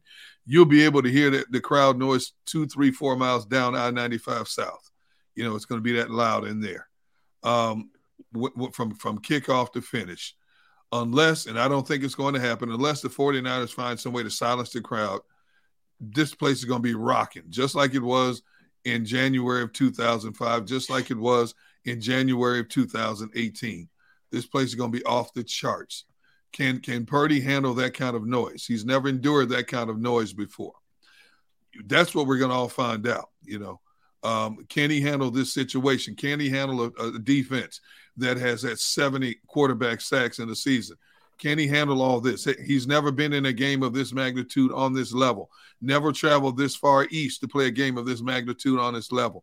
Never been in a hostile environment like this in a game of this magnitude on this level. Those are all things we're going to see. But I guarantee you one thing. If you're in that stadium, your ears are going to be ringing for an hour, at least an hour after that game is all said and done. All right, I Barrett, promise you that. I'm going to throw you another lob that you can just throw down and dunk. All right, so I have this question. How much will they move Bosa around in your estimation? Will they try and get him matched up on Mailata, maybe get him away from Lane Johnson? Will they move him from side to side, do you think? I think they will move him from side to side till they find out who he's more comfortable with. And I think the biggest matchup for him will probably be against Jordan Mailata. His speed, it's tough. And Jordan's kind of struggled, for a better half of the season. Even though he played well, he's kind of struggled against those type of rushers. That's a man, bro. Nick Bosa was bred to be a pass rusher. Yeah. No, B. Brooks. That's not a man. That's a grown man. Right. So, I got to give him his props. And I say this to say him going against Jordan Mailata, same thing will make you laugh, make you cry. Because, you want to go against him on pass plays. But, boy, when Jordan come off the ball and put all 380 pounds on you, that's a different, a different being, that's like rocking two people. You're trying to go against two people at one time. Right. And I think that's where we'll get a lot of take his legs away from him as far as making him tired. You know what I mean? This game is going to be a war of attrition. You know what I'm saying? What offense is out there on the field the most? Time possession will have to be in the Eagles' favor for us to win this game. Keep that rookie off the field. Make them get anxious. Make them, overthink things. Make them go out there and press the issue while you keep your offense out there and just run the rock consistent. Run the rock, because that's what I want them to do. But I just can't see them.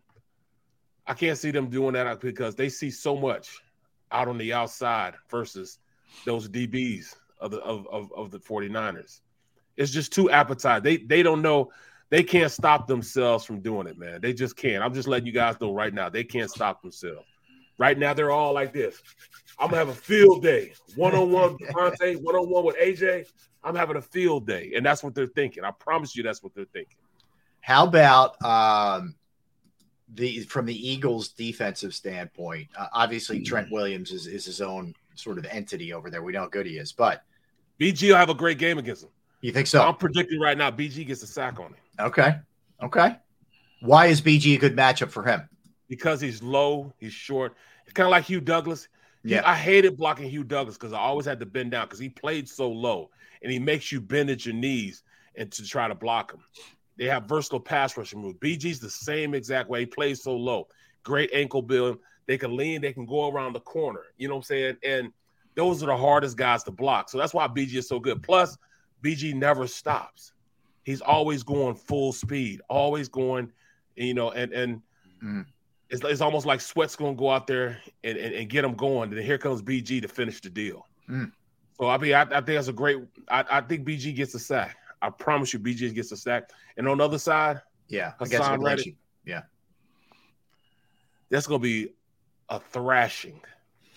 They're going to want to get the ball out their hand, but they're not going to be able to. That's going to be a thrashing on him. He's going to be wearing McGlinchey.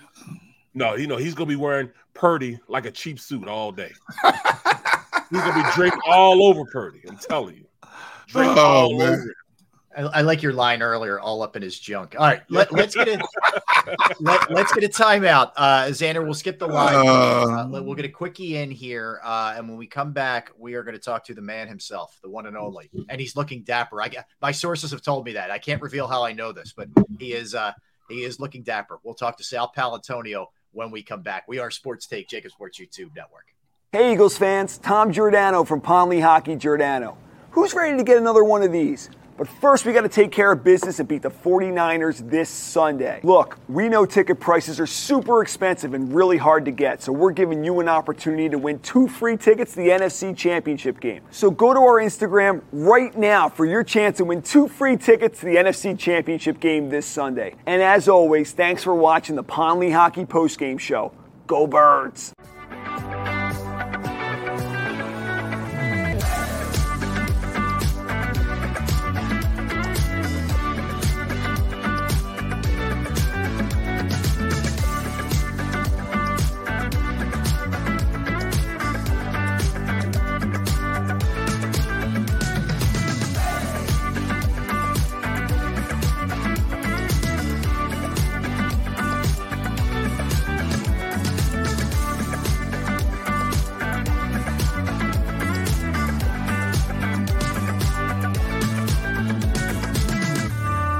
Jeff D'Ambrosio doesn't need a special event to appreciate his customers. Jeff shows his appreciation to them every day of the year. Jeff makes sure to stock more new inventory than anyone and guarantees prices and payments that nobody can beat. There are so many reasons that thousands of customers know Jeff is the easy, friendly place to do business. More for their trades. No judgment zone for credit issues. The best, most reliable service department in the country. That's why I like Jeff, and I know you will too. Jeff will satisfy you every day. Jeff D'Ambrosio, Destination Downingtown, Owner Appreciation Event.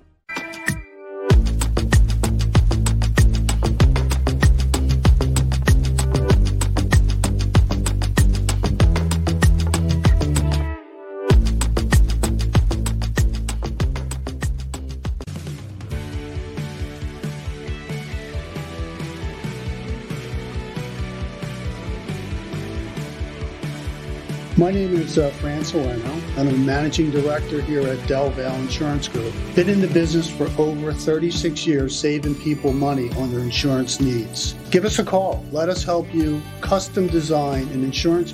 When you need mealtime inspiration, it's worth shopping Kroger, where you'll find over 30,000 mouth-watering choices that excite your inner foodie. And no matter what tasty choice you make, you'll enjoy our everyday low prices, plus extra ways to save, like digital coupons worth over $600 each week. You can also save up to $1 off per gallon at the pump with fuel points. More savings and more inspiring flavors make shopping Kroger worth it every time. Kroger, fresh for everyone. Fuel restrictions apply.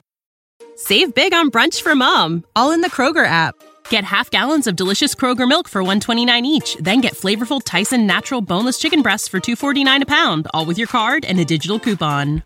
Shop these deals at your local Kroger, less than 5 miles away. Or tap the screen now to download the Kroger app to save big today. Kroger, fresh for everyone. Prices and product availability subject to change. Restrictions apply. See site for details. Plan that meets both your needs and budget. Go for the beers. Go for the cheers. Go for the hit and the hits. Go for the scene. Go for the screens. Go for the gallery. Go for the win. Go to Ocean. Post-game show with Seth Joyner. I knew that they had a running game. Derrick Gunn. He has put in the effort. Devin Caney. Had we not won the Super Bowl, what would we be saying? And Mike Missinelli. Well, you know who Philly is. Post-game, now streaming on the 6ABC family of apps.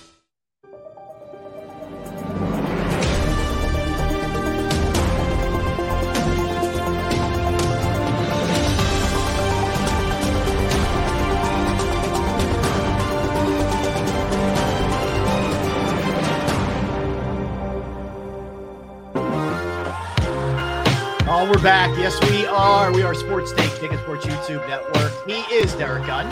He's Barrett Brooks. I'm Rob Ellis. Always a treat. And you know what? When it's a big game, you got to have Sal Powell on. I mean, what are we kidding ourselves? And boom! Look at what he's bringing to the table. Ty, I told you guys. Clean as the board of hell. My sources don't lie when Sal's bringing the A game. Okay, Sal Paolantonio, national correspondent for ESPN. What's up, Sal? I'm here at NovaCare, as you can see over my shoulder. I'm on the upstairs of the media house. You guys know it well. I've been pretty much embedded here all week, and if things go right on Sunday, I'll be here all next week and in Arizona with the Philadelphia Eagles. I cannot believe it's happening.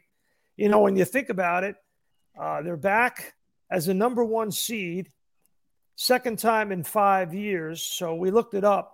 No team in NFL history has been the number 1 seed twice in 5 years with 2 different head coaches and 2 different quarterbacks. And who is the common denominator? Who's the common denominator? Howie Roseman and Jeffrey Lurie. That is correct. Yeah. Rob Ellis. Howie Roseman just voted as the Pro Football Writers of America Executive of the Year. So I texted Howie last night to congratulate him around dinner time. And he said, thank you. And then he really quickly followed up and said, you know, it's about Sunday. It's all about Sunday. We have a great responsibility and a great opportunity for everyone. And then 3 emojis like this. 1, 2, 3. So, I mean, you know, first of all, he probably is very superstitious like we all are. Okay. And don't want to overstate your case before the Almighty, right? Right, D Gunn? Don't want to overstate your case. No, never, man, never. Never want to do that. I'm a Catholic boy. I was taught early on that one. It doesn't matter what denomination you are. Don't overstate your case to the Almighty. So, the bottom line, though, is, guys, they realize this is a for real football team they're playing on Sunday. Yeah. No question. Hey, Sal, when you have analyzed, dissected, separated every aspect of this matchup, and you always send me great insight articles and comments and stuff you've come up with, what are some of the key intangibles that you're looking at in this matchup Sunday? Well, I think the number one thing when you look at it, where do the Eagles have an advantage? They have an advantage with their offensive line against the Niners' defensive line. The Cowboys could not block the Niners. The Eagles are going to block the Niners. Yeah. They are. And I tell you, the other thing is that the Niners couldn't block the Cowboys.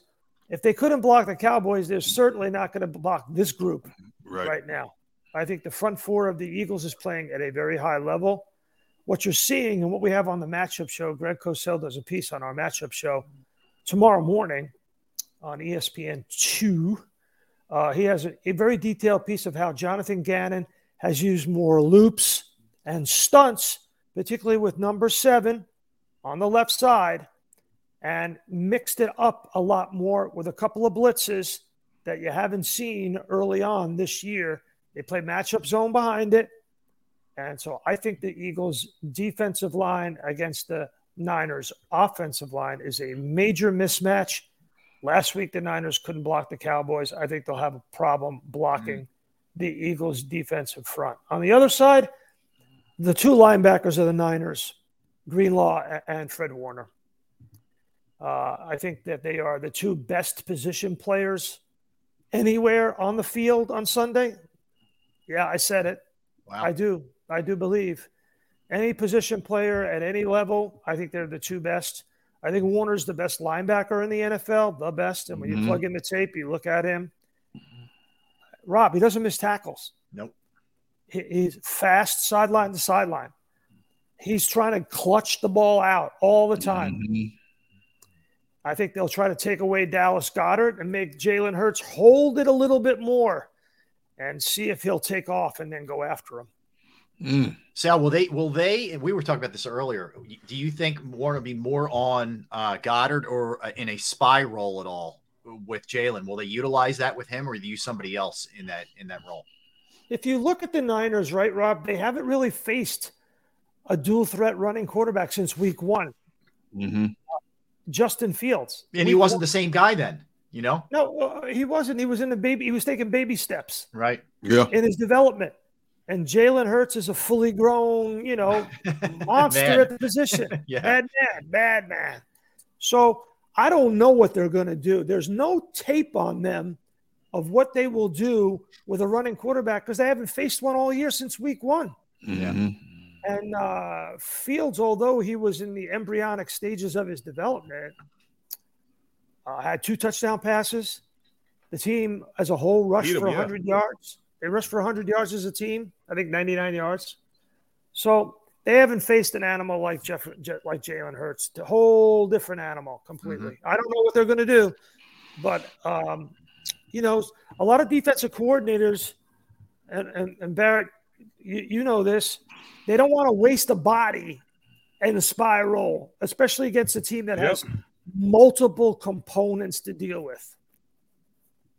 That's what I was just telling them that. But let me ask you this, because I know you're a great judge on what coaches bring to the league, and give me your evaluation on who the best coaching staff you think is, going into this game. Whether it's Nick and his guys or Shanahan and his guys. I know that's pretty tough, but you got virtually three candidates for head coaching jobs on between the two teams. Yeah. Shane Steichen, Jonathan Gannon, D'Amico Ryans. Yep. Yeah, I think all 4 teams. Yep. You got great defensive coaches all the way through the line. And Cincinnati's guy is underrated on defense. That guy gets no love. He deserves it. Yeah, I don't know why. It's Lou Anaramo and Steve Spagnuolo. Sal Palantonio. That's a game that I can get behind. But it's Barrett, to answer your question more seriously, I think it's a wash. I think these coaches, Shanahan's a smart guy. But here's the thing: is that Shanahan has been beaten in couple of games where he outsmarted himself, right? Yep. Like obviously the Super Bowl against the Patriots, even the championship game last year against the Rams. So, if Dak Prescott doesn't throw those 2 picks, I think Dak Prescott saved Shanahan from Shanahan in that game. He was throwing the ball in the first half. I don't think they can do that in this game, especially if they're playing from behind. Yeah. Sal, people in Philadelphia, and I understand why they're tired of hearing about this Brock Purdy story. Give me your evaluation of what you've seen of this young man and what Shanahan has done with him to get him to this point. I see a young CEO in the making. I think they have settled their issue at quarterback. I don't know what they do with Trey Lance at this point. Wow. I mean, I'm not speaking out of school here. Am I? Really? Come on. The guy hasn't lost a game, and he looks good doing it. Yeah, I don't know how you put him on the bench. I really don't. Yeah. And the thing is, Lance is such a question mark. We had Matt Mayako on a little bit earlier, Sal, and he's like, I know way more about Purdy than I know about Lance. And this guy was they traded up to get him. But they haven't paid him the money yet, right, Rob? Yeah, it's true. Yeah. So what do they have really invested but the draft picks? Yeah. You look at Brock Purdy. So schematically, what is he good at? He's good at boot action, moving the platform out of the pocket like Kirk Cousins. Ball is precise. Ball gets out of his hands. He's decisive. He doesn't hold on to the ball too much. So you don't see him getting hit a lot. So what did the Cowboys do? They flushed him to his left, right? And when he was under duress to his left, he was less effective. So I think one of the biggest things is yards after catch. When you're talking about Deebo Samuel and you're talking about Kittle and, even throw McCaffrey, whomever, Ayuk, these guys can really get after it after contact. It's going to be huge for the Eagles to be solid tacklers in this one. Yeah, and I don't think they put the pads on in a while. So, yeah. Listen, Rob, this team has not faced playmakers on offense like this. George Kittle's a beast. Yeah. Deebo Samuel may be the best dual threat wide receiver running back in the National Football League, and his ability to break tackles. The design is so good. The pitches, the motion, the reverses, the jet sweeps. You got to have your head on a swivel when it comes to this Niners offense. And then the thing that really worked for them in the second half against the Cowboys was those quick hits, right? So McCaffrey was like 7 steps back. He would get a head of steam and he would hit the hole really hard with a real fast head of steam and really punch the hole against the Cowboys and get 4 or 5 yards, get 3 or 4 yards. All you got to do is get one home run, and a game like that is over. Yeah. Yeah. A game that's going to be that tight. Yeah, I'm with you 100% on that one. How about Sirianni, Sal? We give Shanahan a lot of love for what he's done. He's done an amazing job with the third-string quarterback, and certainly Howie assembling a roster that is just unbelievable. But you look at it after that 2-5 start last year, Sal. I mean, this team has been on a tear in terms of wins, and we saw that they got their taste last year. The Bucs disposed of them, but now you look at it, and he's on the precipice of a Super Bowl here, at least getting to one. Just talk about the job that he's done. I think he's coach of the year. I can't understand why there's even a debate. They had the best record through most of the year. He remade Jalen Hurts. So come on now. I mean, last year, Jalen Hurts was one-dimensional. Now he's two-dimensional, and he's on an MVP track. And they only lost one game, really, the Washington game, with Jalen Hurts a quarterback. So, he was so good at messaging, whether he was sending messages to his players or to the city. He was so good, but he got trumped. He got trumped by Jalen Hurts. Jalen Hurts came up with the greatest message that I have seen, and I got one for you guys. Here we go. This is it. There it is. Oh, you got one. It's Philly there. It's Philly. Like it, Sal. Wait, is that a T-shirt or a hoodie? No, come on. That's a hoodie. Come on, baby. That's a hoodie. Look at you. Look at you. Full-fledged hoodie. Sal's going to have that underneath that sharp, dress coat that he's going to be rocking on Sunday morning when he does his hit that he does every Sunday, no matter what the conditions are. I love it. Man. No, this was a gift. This was a gift from the Eagles, and I appreciate it. But it is going to a gentleman at NFL Films who does a great job all year long being the stage manager on the NFL Matchup Show. He is a big Eagles fan, and all I want him to do is walk around Northeast Philly all weekend wearing Wait, is that our buddy? Hoodie. Is that Dan Albright? Is that our guy? Yeah, it's going to Dan. We used to work with Dan. Yeah, nice. Dan's the best. Now you just gave away the secret, Rob. This is just between us. Just between us. All right, we need a prediction, Sal. We know you got to run, and we appreciate you squeezing us in, man. What do you think in this one? So I don't think it's a blowout. I think here's what I don't want to see. I don't want to see them force the ball to A.J. Brown deep. I think that's a mistake. Just be who you are and what you did to get here. And I think that will be good enough for them to beat the Niners. I got them winning 24-20. I think it'll be a nail biter, a close game. Yeah. I got to hit you with the AFC. I'm going to be really selfish. Who wins Bengals and Chiefs? I like the Bengals a lot. Okay. Okay. Yeah. Wow, that's awesome. Sal, you are the man. And we brother. appreciate you getting us in here. And we're looking forward to your work the entire weekend. And keep it up, man. Keep up the great work. It's always a pleasure having you on. Hey, Sal. Oh, Sal, by the way, three Hail Marys and 4 Our Fathers, by the way. Hey, Sal, just remember, you are where you're supposed to be. Where you're supposed to be. That's right. Yeah, that's right, brother. There you go. That's it. Sal, listen, man, thank you. We appreciate you. All right. D-Gun is the greatest advice any man has ever given me. Thank you. Thank you, my brother. Sal. Take care, man. We got blessings in there. We got everything. We worked it all in there. With 5 Hail Marys. Couple glory bees. It's all good. Goodness. Yeah, it's all good. That was good stuff. That was good analysis. He's right. Barrett, I think you talked about it earlier in the week with, Purdy being flushed out to his left a little bit in that Cowboys game. Be interesting to see if the Eagles don't take that same approach for sure. Because it makes you throw. It makes you throw across your body. Yeah, and that's when you make mistakes. If it's not if, but when the pass rush gets in, and I mean, Hassan's gonna be on like stank on for you. I mean, I'm telling you, he's gonna be wearing them like a cheap suit, man. Yeah. He's gonna be beating them, man, and he's gonna have to roll out that way. They're gonna have to find some way to get him out of the equation, and the only way you can do that is make him go somewhere else. Because if you keep a tight end that side, then you're virtually taking your tight end out of the game plan.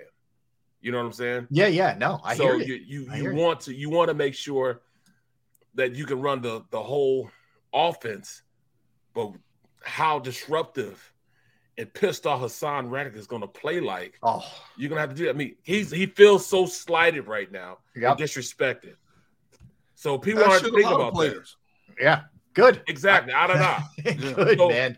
I love it. Any extra added motivation is good for me. He's super pissed right now. Super pissed. Yep. Hey, let me hit you with this, guys.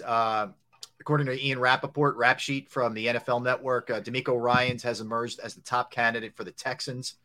Sources tell him and Tom Pelissero. He's expected to meet with Houston at some point next week after the game. There's mutual interest. If all goes well, could be their next head coach. Well, that's perfect because that's where he started his career down in Houston. Hell of a player for them. He was. And when he came here, he was just as good a player. No question. He was a brains on that defense here. He's such a smart individual.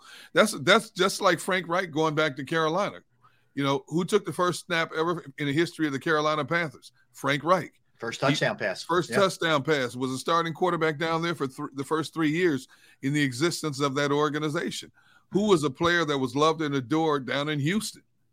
D'Amico Ryans. Everybody loved this dude. Nobody ever had a bad thing to say about him, and he was a premier linebacker in his day. So I'm not surprised one bit that he's emerged as the top candidate. Maybe that's what that organization needs. But like I said before, when we brought up what kind of coach would even consider going down there, I think they will respect D'Amico enough to guarantee him more than 1 year. Because if you try to blow D'Amico out in 1 year, you realize nobody's going to want that job. No, that's it. You can't keep this up. You can't do that anymore. You can't. It's two coaches in a row. You can't. David Culley, you can't do that anymore. No, you got to get somebody in there that's yes, you got to give them 3 years. Yes, you disrespected two men that are very highly thought of in the NFL. In the last two head coaches you've had down there. And by the way, both of them have been African-American coaches. Right. So you have to take all of this into consideration now when you decide who is going to be at the helm. You're going to have a new quarterback. You're going to have a high quarterback draft pick. You're revamping your roster. This is going to be a crawl. This is not going to be a speed race to get back to prominence in the National Football League. You need somebody who's well-respected, and you give them the leeway to turn this thing around.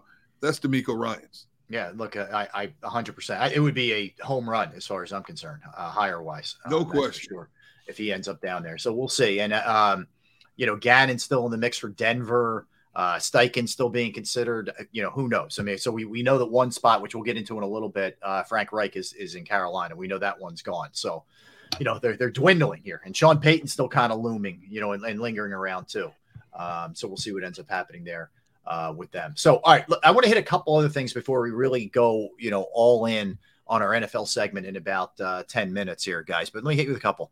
Billy Packer passed away. Billy Packer, for those of you who are maybe a little bit younger or may not remember, but he was the preeminent analyst for college basketball for a really, really long time. I mean, in fact, pretty remarkable run that he had.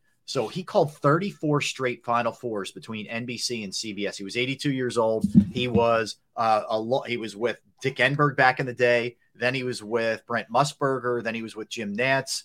And he ended up, I think they kind of forced him out in 08. I don't know exactly what went down, but nonetheless, a crazy run for Billy Packer with college basketball. Packer was synonymous with excellence in the Final Four. No question about it. And you look at his resume, you don't realize that he played on the grandest stage when he was a player back in the early 60s, Wake Forest, and, yeah. And he briefly coached as well, but he gave it up in 72 and went right to the booth and became synonymous with the NCAA tournament from that point on. Like I told you guys in the pre-show meeting, I was shocked that he bowed out in 2008. I thought it was much later, like 10, 11, 12. Right. But yeah, I mean, you miss his voice, his excitement, his enthusiasm, so, may he rest in peace, man. He meant a lot to college basketball in the heyday of it really becoming an event, an annual event. Mm-hmm.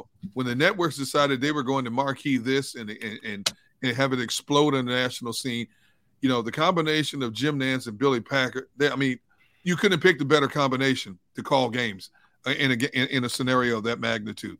Yeah, and he called that the 79 game with Magic and Bird, which really put college basketball on the map. Wow. That was the game when those two guys went for the national champ. Magic and Michigan State beat Indiana State, but that was the game back then. Another thing to keep your eye on, too, Sixers play the Nuggets tomorrow. That should be a really good one. You got the number 2 team in the East and the number 1 team in the West. That's going to be a fun one. Embiid and the Joker going against each other. But Joel Embiid gets snubbed, guys. He is not starting in the All-Star game.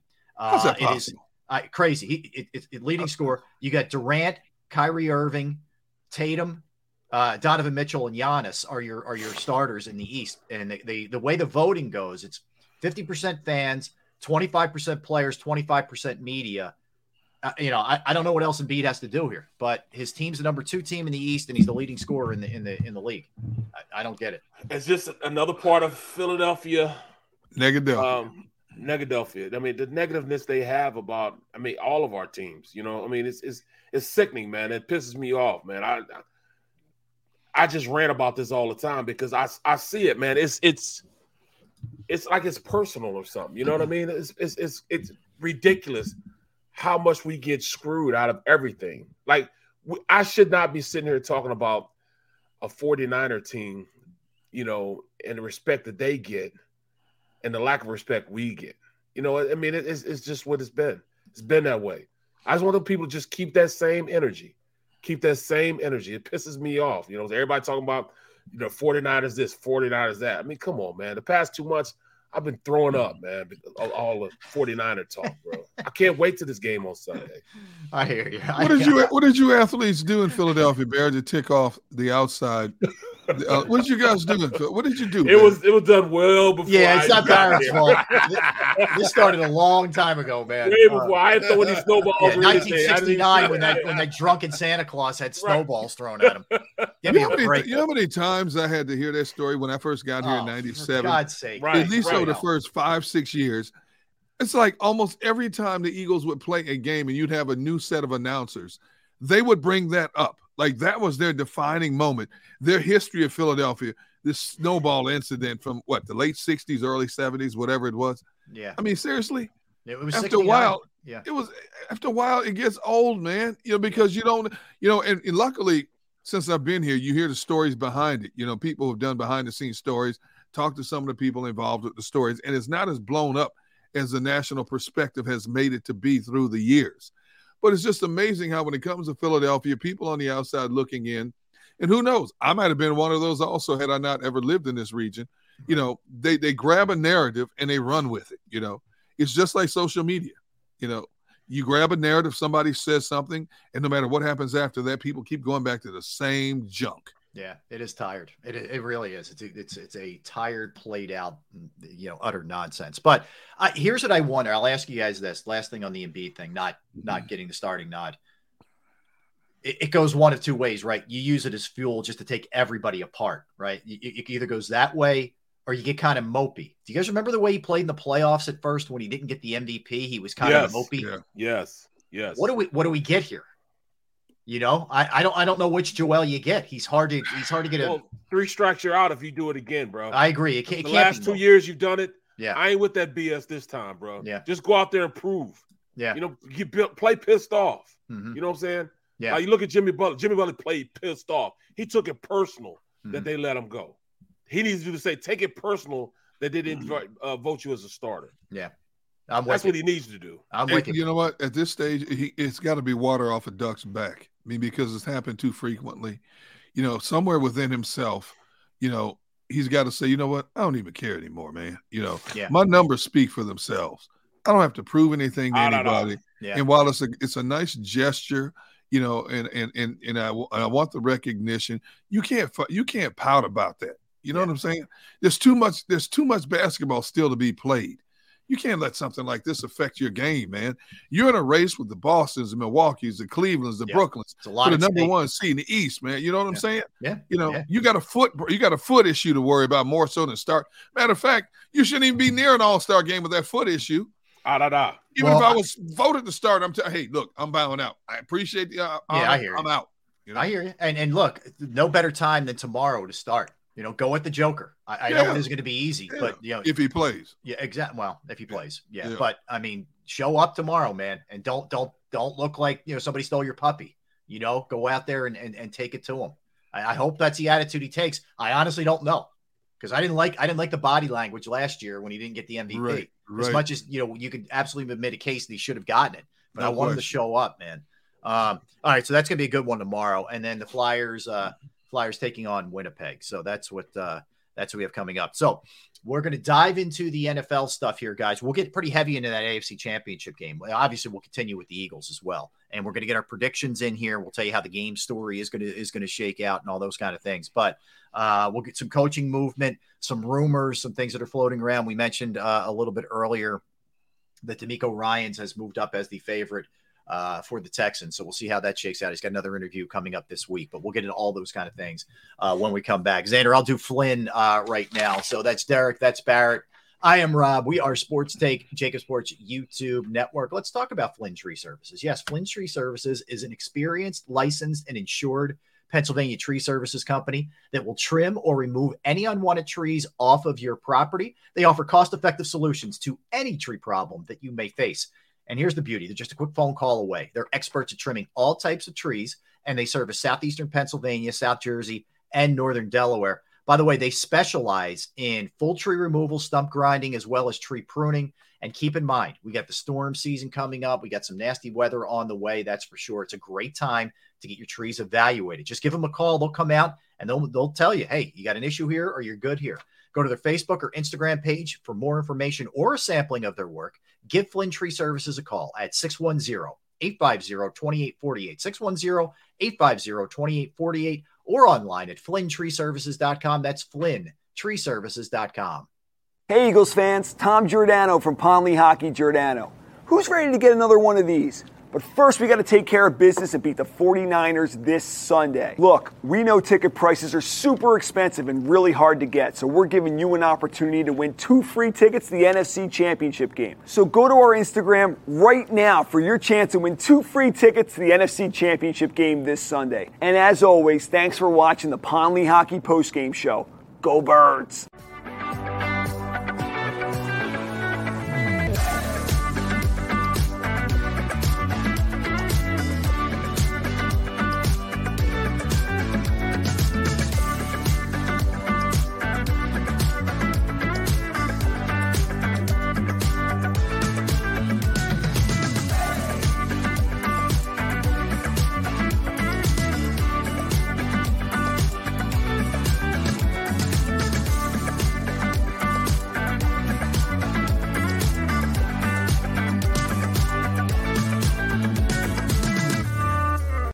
Ambrosio doesn't need a special event to appreciate his customers. Jeff shows his appreciation to them every day of the year. Jeff makes sure to stock more new inventory than anyone and guarantees prices and payments that nobody can beat. There are so many reasons that thousands of customers know Jeff is the easy, friendly place to do business. More for their trades. No judgment zone for credit issues. The best, most reliable service department in the country. That's why I like Jeff, and I know you will too. Jeff will satisfy you every day. Jeff D'Ambrosio, Destination Downingtown, Owner Appreciation Event.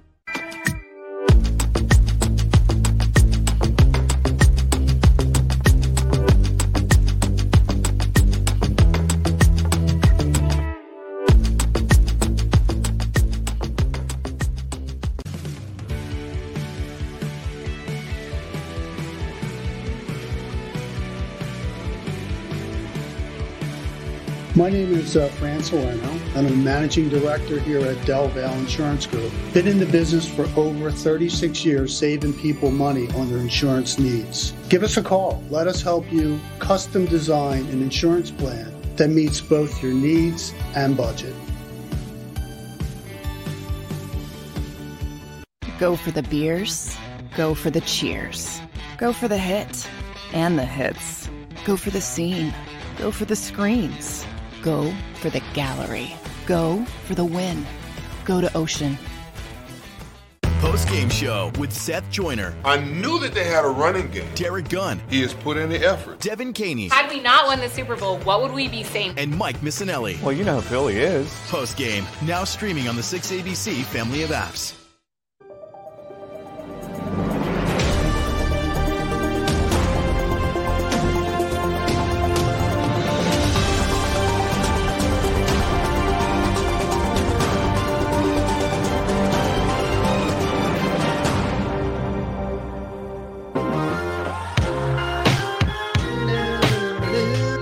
Everybody, Friday. Yes, we are now 49 hours away. Derrick, you love it. You can't get enough. 49 hours away from kickoff between the Eagles and the 49ers. 3 o'clock on Sunday. All right, let's talk a little football, more football, gents. So Dan Quinn is staying in Dallas. He will stay on as the offensive coordinator. He's taken his name out of the hat. By the way, he's not the only one. It seems like nobody wants any parts of that Colts job. Have you guys noticed this? Would you? No, but every candidate's like, yeah, I'm all right, man. Right. No thanks. So all Dan right. Quinn, You're the lean candidate. No, I'm not. Who's this? No, I don't recognize this number. No, but hey, you guys go wake up tomorrow. Barrett Brooks, leading candidate. That's right.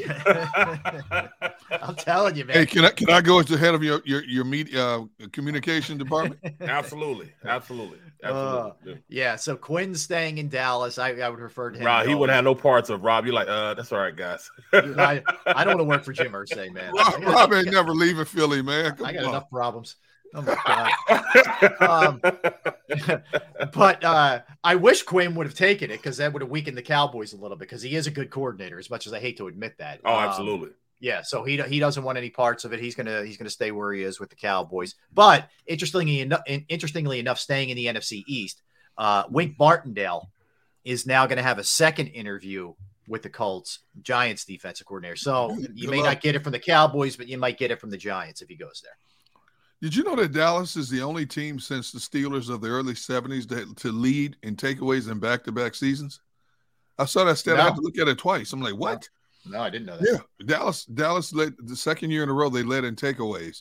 Mm-hmm. No team has done that since the Steelers from 72 to 74 when they did it 3 consecutive years. Wow, that's crazy. Yeah, it's he's a heck of a coordinator. He's done a really good job there. I think, we'll see. Eventually, I think he gets his, but it's it's got to be the right spot. And then what happens is what tends to happen as time goes on, it almost becomes like a default thing. Like nothing against Wink Martindale, but it feels like it may end up being him just by default. Like they're still considering Jeff Saturday and the people in Indianapolis are like revolting as they should be. I think that's just a courtesy. If now Irsay as wacky as he is, I don't think that would be disaster if you did that. He's not ready for that job, man. He was exposed, in terms of clock management situations. He's not ready for that. When you get to the NFL, you're not a novice, man. You got to be ready to go. Look what happened to Matt Rule in Carolina. He wasn't ready for that. Well, I mean, Nathaniel Hackett. Like the list goes on and on and on. Yes. Guys are not prepared, man. Yeah, come on, man. You got to have some proven track record to do that kind of job. Yeah. Wow. And the thing is too, like if you have options, like obviously Quinn can stay in Dallas and do a great job and be right in the running for everything again next year. It's tempting to jump at any opportunity to be a head coach in that league. There's only 32 of them. I get it. But you also really better know that owner's got your back. Like if I'm whoever takes that Houston job, if D'Amico does, I wish him all the best, but I wouldn't trust that guy. And I don't trust Irsay. There's some bad spots. Ron Rivera, even though he hasn't gotten them to the playoffs, I think has done a pretty nice job considering the moron who's running the team that he's got to deal with. Absolutely. When I look at this, go ahead, Barrett. Sorry. No, go ahead. I mean, who would want to go take a job where the owner can't make his mind up of what the logo is going to be, right? Who tried to make took pictures, intimate pictures of his cheerleader. I mean, that's a crappy organization from a upstairs standpoint, man. Constant lawsuits. I mean, it's about anything but football. Most of the time when it comes to that organization, right? I mean, that's even got the feds involved in his organization. Oh yeah, yeah. I mean, You got senators going after. You got everything. Everything's happening there. Yeah. I mean, seriously, do you want to be a part of that? Boy, speaking of that, guys, I watched the Bernie Madoff. It's a 4-part documentary on Netflix last night. Yeah. Oh my God, what that guy did! I mean, we knew. Look, we knew what a scoundrel he was, but when you get it like detailed in front of you and you see the way that he just wrecked lives, it is a little depressing, I will tell you, but it's really well done for whatever it's worth. If you're flipping around, I watched that. Wow, we finished it off last night, man. But it was oof. And his own family too. I mean, his own family. He had 2 sons who worked for him. One committed suicide. The other died of cancer at 48. Jeez. The wife was basically left homeless while he went to jail. I mean, wait. She had no money saved. Did they take every dollar? Took everything. Him? They took everything away from him. She literally ended up living out of her car. Come on, man. Seriously, I'm not kidding you. The money he took from people, the money he made in his schemes and stuff like this. Yeah. You mean to tell me they had nothing set aside for his? They took everything. Wow. Everything that was in his name were reparations for the people that he ripped off. He had a $7 million condo in Manhattan. He had a place in Palm Beach. Is that Florida? Palm Beach or Palm Beach, Florida. Yeah. He had a place in France and he had a boat. They took all of that in reparations for how he ripped people off. Well, rightfully so, but he had to make some legitimate money somewhere. No, he said he started out making money, then all of a sudden he started the pyramid scheme, and that's right. I mean, they were like, the way he did it was he never invested their money. No, he never invested their money, and he had a guy upstairs. He had a couple guys upstairs. Yes, that were just false document gains. They would do it the next day, send it out. That's why he never lost. Wow, it's you gotta watch. I mean, it's worth the watch. Okay, you're talking about going from the penthouse to the outhouse. Yep. I'm just thinking in terms, rightfully so. They took everything he scammed from people, but even during the time he was making legitimate money before he started doing this Ponzi scam stuff, you don't set aside anything for your wife, really? Yeah, bro, nothing. They took that too. They took everything, anything that he invested or put away in his name. Yeah, bro, it was crazy. Like he. And the way he did it, like with his sons, he like told him the day before he was about to, come clean about everything. That's right. He just told him the day before. Like they were devastated. They really didn't know. I believe that the sons didn't know because he kept them away from that 19th floor where he did all his dirty work. Jeez. So they didn't know. The wife had to ask him what's a Ponzi scheme. Like literally, she didn't know. Oh my goodness. And then just the last thing I'm going to say on this, so I don't want to give too much away. But so after he tells the 2 sons, they're distraught, right? And they're leaving his apartment and they're like, what are we going to do? And the one's father, one of the kids' father-in-law, it was a lawyer. So he reached out to him and he's like, what do I do? He's like, if you don't turn him in right now, you're an accomplice. Right. So the boys turned him in. The FBI showed up the next day at his apartment. Yeah. Woo. Yeah, man. Seriously. Is this on Netflix? Yeah, it's good. I'm telling you, watch it. It's good. Okay. Anyway, didn't want to get off on too much of a sidetrack, but wow. I watched that like 2 weeks ago. I was like, and I turned it on accidentally. Yeah, and I couldn't turn it off. It's compelling. Yeah. I will just tell you that, man. It goes fast too. They're like four 1-hour episodes, and it cranks by. It cranks. All right, so Barrett, we didn't get your take. Frank Reich is the Panthers head coach. What do you think on that move by Carolina? Great move by them. Frank Reich's going to get that team going in the right direction. He sees what he didn't do right as a head coach in Indianapolis, and he's going to use all that to make him a better coach with the Panthers.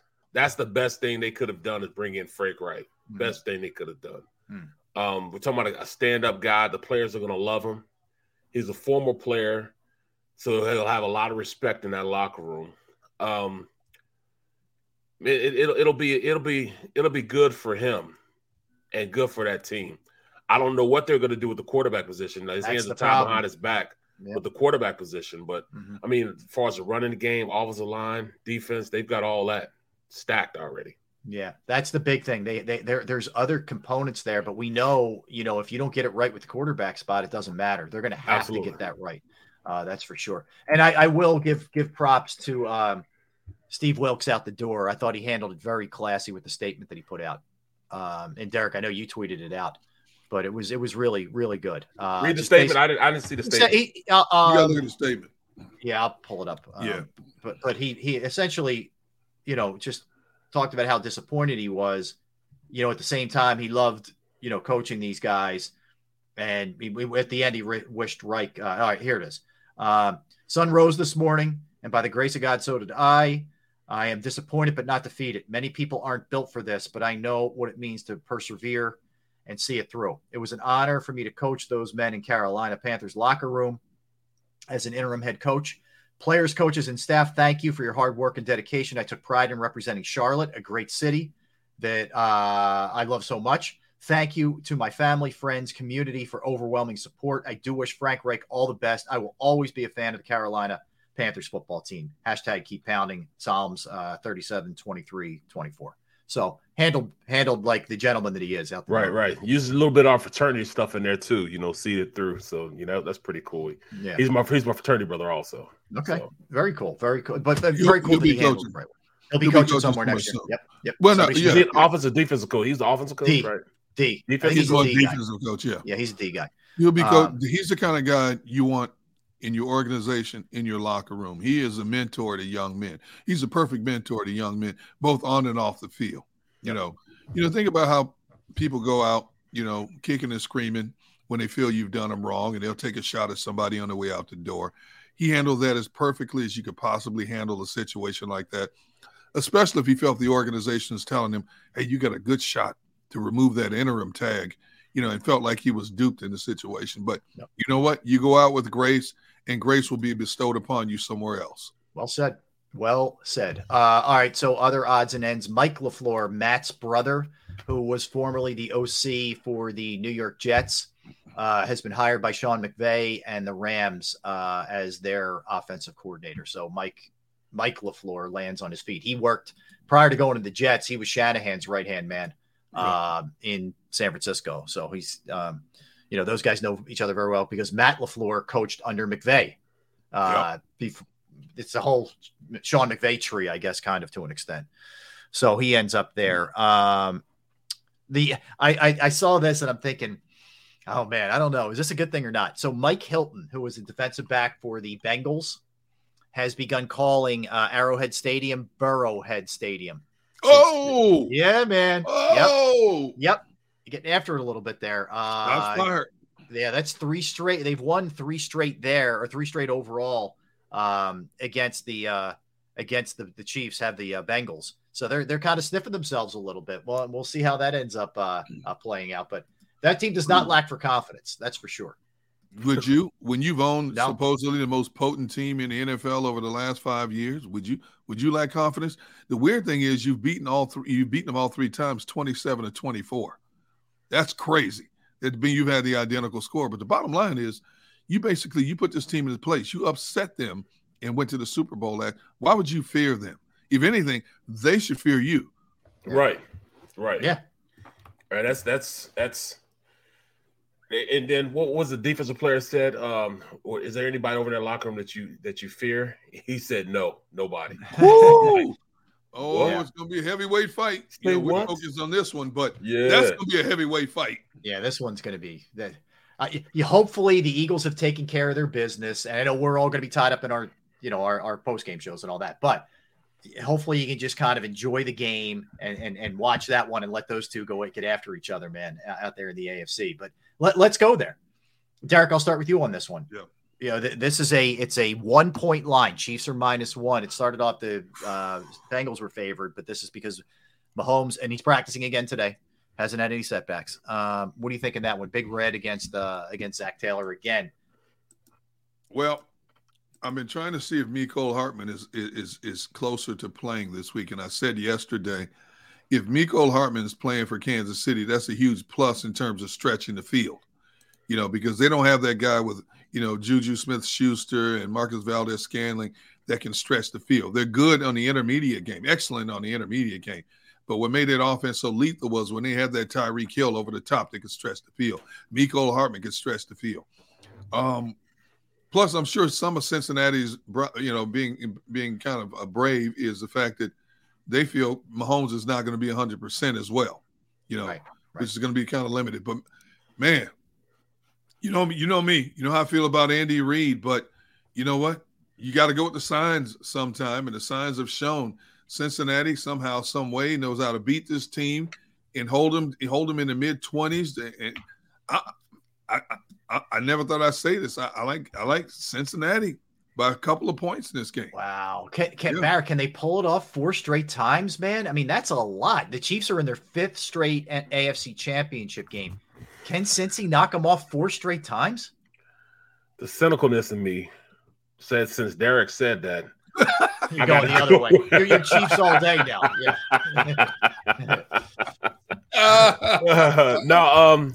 No, realistically, I like Cincinnati's defense. I like the way they play. Underrated, playing, by the way. Underrated. Very, very underrated, man. They can cover. But I mean, the biggest part of me is saying I got to go with Cincinnati simply because their firepower, man. The way they have a balanced running attack, and then they can pass when they want to pass. And, I mean, go down the field, really go down the field. And Burrow has really became a master at playing with an inefficient offensive line. I don't know how he does it. 2 years in a row. He plays with those guys, and they go – I mean, it's not like they're going quick passes. They're going deep down the field, and he really understands the nature of how those guys are going to block, even though it's bad. He can play within that system and still have chunk plays. Yeah. So, Cincinnati, I got to go with Cincinnati just because their defense. And, I mean, there's only so much Sean Jones and what's his name? With the linebacker, Bolton. There's only so much Nick Bolton can do. And Chris Jones. Chris Jones and Nick Bolton, they're the heart of that team. Yep. I love those 2 players, but they just don't have enough after that.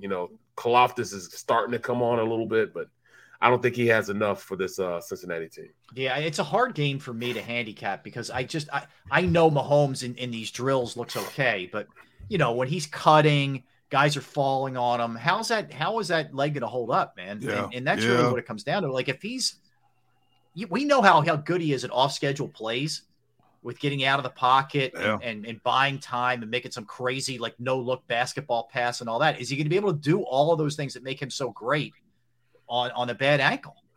That's the hard part for me with this game. I can't get over the fact that Cincinnati went into Buffalo on a snow day and held Buffalo to 10 points in that game. Yeah. In Buffalo. Held them to 10 Gunner, points. I never felt like they were really threatened. Exactly. They were in total control of that game. They jumped out 14-0. Buffalo closed the gap a little bit, but you're right. I'm sitting there going, Bengals have them right where they want them. And they Buffalo can never do enough to come back and put any fear into Cincinnati. And like Barrett said a moment ago, I say this, I've been saying this to myself. The fact that Joe Burrow has been officially sacked in the regular season 92 times over the last 2 seasons. Ugh. He still got to the Super Bowl, and he's still playing in the AFC Championship game again this year. That's a special dude with some special weapons, man. The defense flies at the ball. They generate stops, turnovers. They're as balanced as anybody still playing right now in terms of the running game and the passing game. They've got 3 explosive weapons. Now 4 if you count the tight end. 4 explosive weapons in the tight end game. They got everything you need to go in Kansas City. And Arrowhead, I've always said Arrowhead is one of the 3 most loudest stadiums I've ever been in. That doesn't phase this team one iota. They find a way to win, and I think they're going to do it again. I'm sorry, Andy. Sorry I said it, Andy.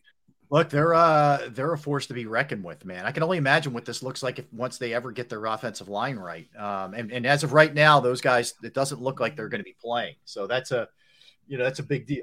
Big deal with those guys still out. We'll see how that shakes out, but it's going to be a fun game to watch. That's for sure. And Two teams that know each other very well. And it's been an amazing run for Andy.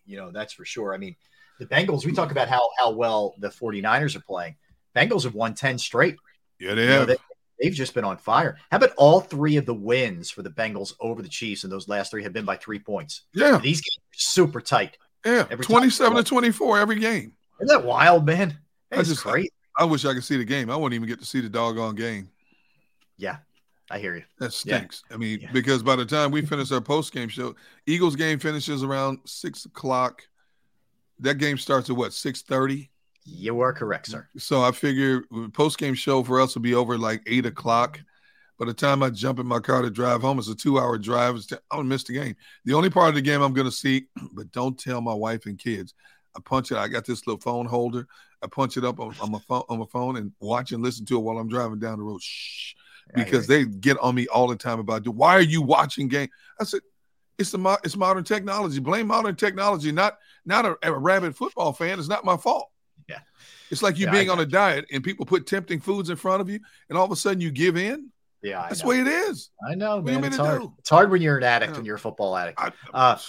Barrett, we didn't get your take on this one. The Jets bring in Nathaniel Hackett as their offensive coordinator, and a lot of the speculation is because he had such a tight relationship with Aaron Rodgers when he was at Green Bay as their coordinator, that they may end up trading Rodgers there. What do you think happens with Rodgers and the Jets? If Rodgers doesn't go there, he's fired the next day. What has he done to go on to being an offensive coordinator there without having A-Rod there? Yeah. He'll be fired the next day. You know what I'm saying? That's their plan to try to get him there. Smart by them. You know what I'm saying? Get our guy here. If he doesn't, be tough on him. They have the resources to do it. They got a couple first-round picks. So I mean, yeah, I would say that's a landing place for A-Rod at this point. Yeah, I mean, I think he's going to restructure, and then they're going to end up trading him. I think that's what ends up happening. Hey, look, Sauce Gardner already said, hey, I would love to have an Aaron Rodgers here. He goes, look, my first and foremost, my job is just to do my job. But, he said Aaron Rodgers has been doing it since I was born, basically. Yeah, it's true. I'd love to have Aaron Rodgers. I mean, Rodgers been in the league, 18 years? Sauce Gardner is younger than Brady's been in the league. That's unbelievable. And he's already emerged as one of the elite shutdown corners in the game in his first year. Well, here's the other part of that. Not one of these guys has any qualms like speaking out either about Mike White or Aaron Rodgers or anybody else besides Zach Wilson. They can't stand that guy. Like, they cannot stand that dude in the locker room. I'm telling you. When you look at this Jets team, a team and an organization that has been down for so long, and you look at the personnel they have on both sides of the ball now, and they fully realize, as we on the outside looking in have talked about time and time again, all that organization needs is a quarterback to be a talking point from start to finish in the regular season. Hey, look, I'm not talking against Zach. I'm not talking against Mike White, but we're talking about Aaron Rodgers over here. Right. And if I'm Aaron Rodgers, I haven't been to a Super Bowl since 2010. This organization lacks a commitment in getting me wideouts on the outside since Devontae's left. They're going to try to tell me, just give these young guys time to develop. I'm almost 40 years old. I don't have time. Time's not on my side. I want to go where I can win now. Yeah, I hear you. Put him in a Jets situation. All of a sudden, you got Buffalo, Miami, New England looking sideways now because it's all the Jets were missing to start moving up that ladder. All they needed. And plus, he dates the same age girls as the Wilson. They date. Now Wilson likes them older than Rodgers, right? Way older. So you would go from the MILF hunter to the cradle snatcher. Is that what you're saying? No. Here we go. Here it comes. Right. They date the same age women, so all those women are about 40-something years old, and here it is, the young guys. He's what, 24, 25? Rodgers ain't dating no 40-year-old women, bro. No, that's way too. It's 20 years too old for Rodgers. Hey, you go. They go to the club together. They see a mom and daughter team right there. So they say, hey, they both look good. There's Zach's and there's Aaron's. Yes. Hey, look, Kevin Savar said Wilson will be chasing Aaron Rodgers' mother. Oh, you gonna come take my position? Oh, I got you.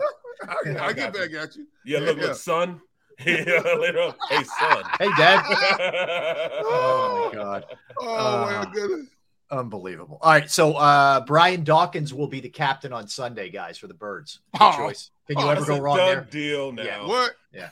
What? Yeah. Can you ever go wrong there? I mean, You bring a Weapon X back? Yep. What? Oh, he might crawl out of the tunnel, man. I know. He might. Don't put it past him, man. I'm telling you, man. Bro, have you seen him lately? He can do that still. Yeah, he's ridiculous. The guy is as jacked as he's ever been. I'm on linebacker right now. I'm on Zooms with him occasionally because I'm a part of his foundation board of directors. That dude, he could still play if he wanted to right now. Dude, right. I think he's bigger now than he was in, and I'm not talking about just swollen up from good eating and a good life now. I'm talking about he still works out. This dude's forearms and his biceps are bigger now than when he played, man. He is, like you say, he is jacked right now. Yeah, he's not skipping. He ain't skipping a lot of gym days. He walk around like this. Yeah. So wait, do that again, Barrett. What? No. Do it again? No. What? Okay, what are you about to say? Forget it, man. Forget it. I'm not saying. No, you gonna say something smart. Hercules.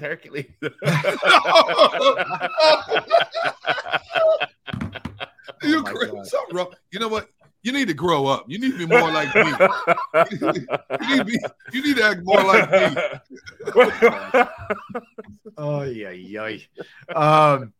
yeah. So Dawkins is going to be that guy. So looking at the game itself, so the Eagles are 2.5-point favorites in this one. We know this at least. By the way, Jalen back out in the practice field, no issues, no restrictions. Avonte Maddox is out there practicing. Pretty much everybody, Eagles-wise, is practicing. I haven't heard anything or seen anything, and if you guys have, let me know.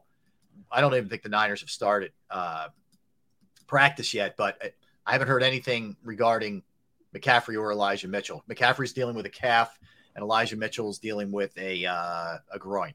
And we had Matt Mayako on a little bit earlier, and he said the one that he thinks is a little bit more serious is Elijah Mitchell. That could be a big one, man, because he's tough. Yeah, he is tough. That dude's a battering ram, man. Yeah. Very explosive. He's underrated because they have so many other weapons, but he's a good player. He could have a big impact on this game if he's not ready to go. All right, let's get a quickie in here. We'll come back. We'll get Dan Koob's thoughts on the Eagles game and the AFC Championship game as well. Some line movement, what's hot, what's going on there. We'll dig into all those kind of things when we come back. Barrett Brooks, Derrick Gunn, Rob Ellis. We're Sports Take, Jacob Sports YouTube Network. I want to tell you about Razor Technology and IT infrastructure.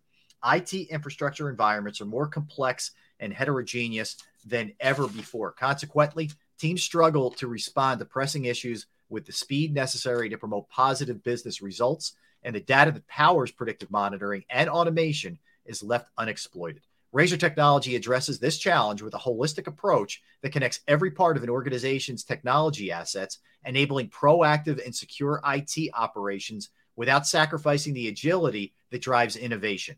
Razor Technology automates monitoring and management to bolster IT teams that are feeling stretched thin, and it improves auditing and reporting procedures so that actionable insights find their way to the leaders that need them most. Save time and money on your IT and cloud services and secure your organization with leading end-to-end infrastructure solutions by calling Razor Technology today at 866-797-3282, 866-797-3282, or visit them online at razor-tech.com. That's razor-tech.com.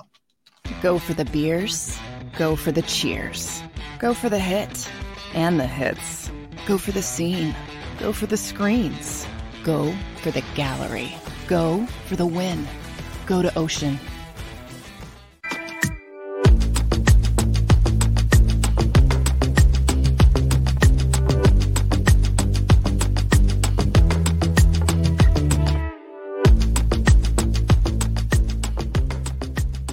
Jeff D'Ambrosio doesn't need a special event to appreciate his customers. Jeff shows his appreciation to them every day of the year. Jeff makes sure to stock more new inventory than anyone and guarantees prices and payments that nobody can beat. There are so many reasons that thousands of customers know Jeff is the easy, friendly place to do business. More for their trades. No judgment zone for credit issues. The best, most reliable service department in the country. That's why I like Jeff, and I know you will too. Jeff will satisfy you every day. Jeff D'Ambrosio, Destination Downingtown, Owner Appreciation Event.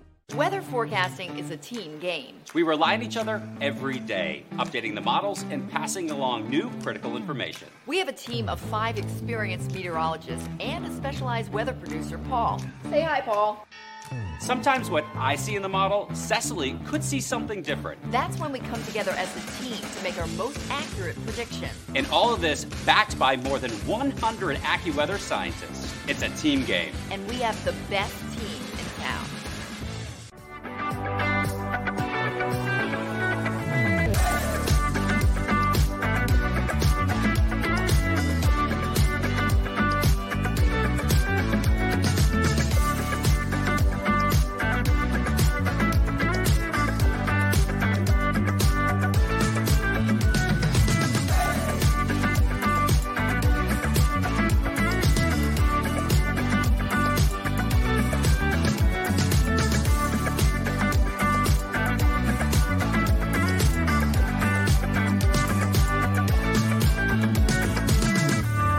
Hey Eagles fans, Tom Giordano from Ponley Hockey Giordano.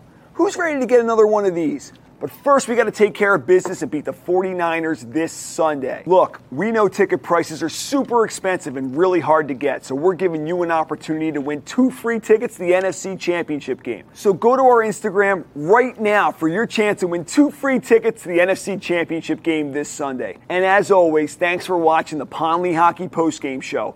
Go Birds! Post-game show with Seth Joyner. I knew that they had a running game. Derrick Gunn. He has put in the effort. Devin Caney. Had we not won the Super Bowl, what would we be saying? And Mike Missinelli. Well, you know who Philly is. Post-game, now streaming on the 6ABC family of apps.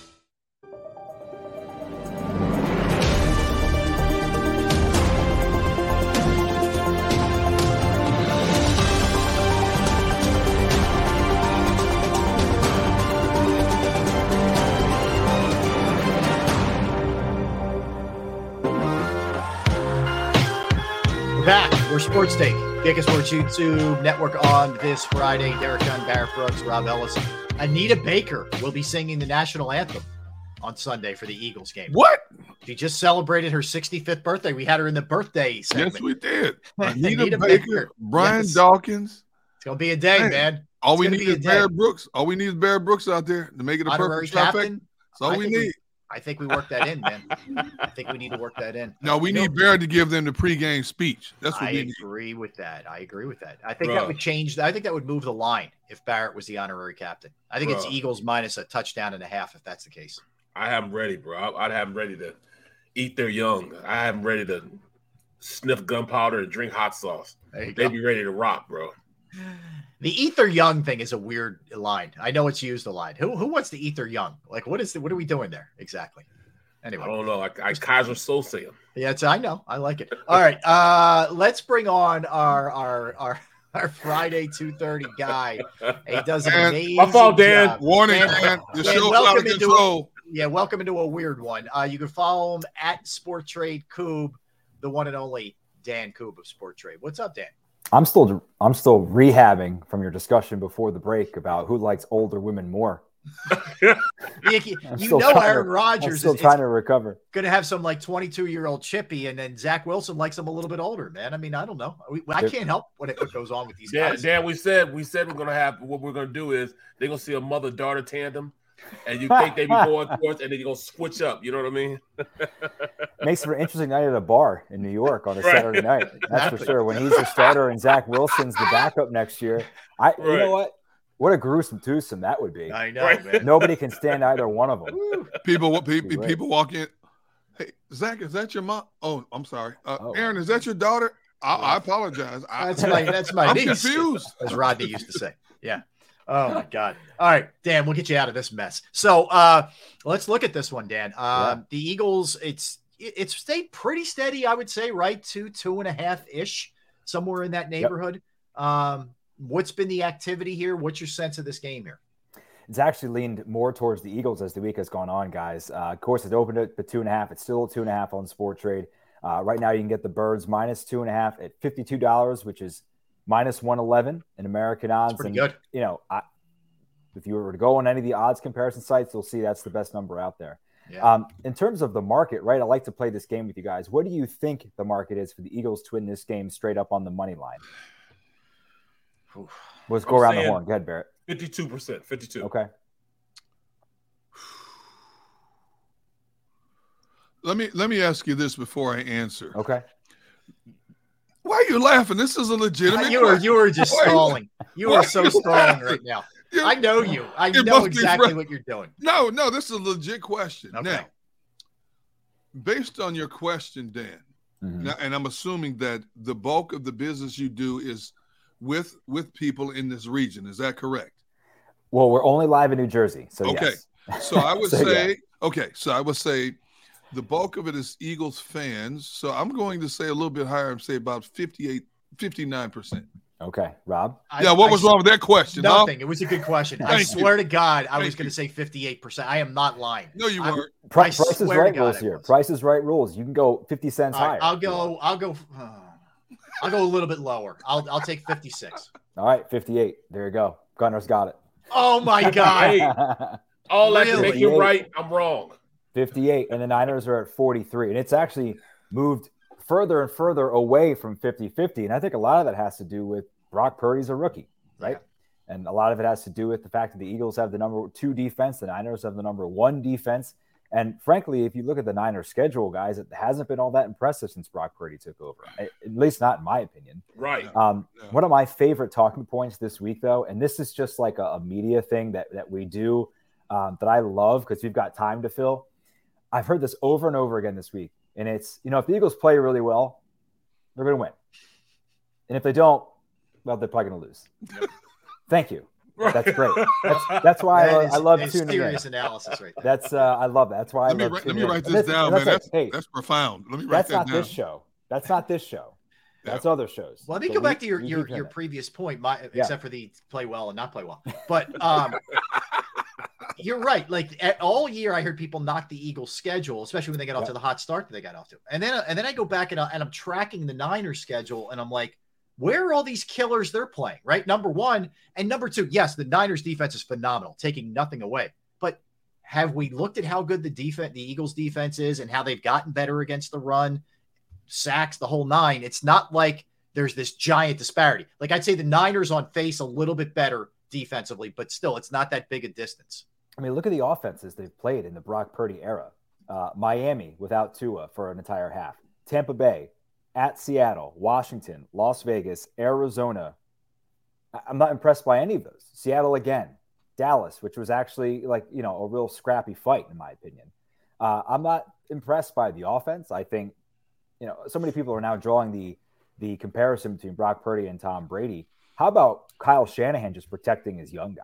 Right. Mm-hmm. He's one of the best coaches, in my opinion, and we've seen in quite some time. He's just been unlucky in the postseason when it comes to wins and losses. But you look at a guy like Big Red, who's one of the best coaches ever. He's won 1 title, right? These are fluky sort of things. I think when you look at the coaching matchup, that's what I'm most interested in.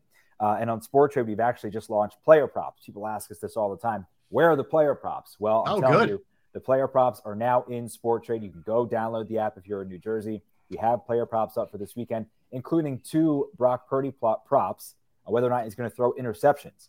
We also have, if you like Scoregami, do you guys know what Scoregami is? No. Okay. It's a very popular Twitter page. So Scoregami is basically, will there be a final score that we've never seen before in the NFL? Oh. It's kind of a fun prop, and it's only $2 per contract. In fact, it's $1.90 per share. Oh, God. So you That's can buy that payoff. up. $32. If it hits, you win $98. Okay. So we've got player props in there right now. You could bet on whether or not it's going to go to overtime, all those other things. To me, the Eagles are the best team in football. And I felt like it was around November where even as a Philadelphia fan, a fatalistic Philadelphia fan, I looked at myself and I said, this team is better than the 17 team, flat out, just better. So I expect them to come out on Sunday and win this football game by much more than 2.5. So if I'm looking, obviously straight up, there's still some value if you want to look at the Eagles at $58 per share. But if you really wanted to go on the spread, we have alternate spreads as well. Eagles minus 2.5 is at 52. Again, minus 111, and at $58 per share, that's minus 141 on an American odds book. Dan, give us a couple Eagle player props that you guys have available. Can you give us a few of those? I'd be curious what they are. So we only have a handful up because of our exchange. We're actually the first exchange to have props up. So it's more of a slow roll, but we do have a bunch of props related to the most talked about ankle in the NFL. Oh, Mahomes. Okay. Patrick Mahomes rushing for a first down. I think this is a real possibility. Right now, it's even money plus 100. That's $49.50 per share. You don't have to bet all that on Sport Trade, of course. You could bet $1, $5, $10, etc. I think that one's got a real shot. Yeah, he's getting at least one. I agree with you. Yep. You look at a guy who 3rd and 2 drops back and just sort of lurches over for a first down like that. To me, at even money is stealing. And then Mahomes rushing for a touchdown. This is where it gets interesting. $13 per share. So you bet 13 to return 87.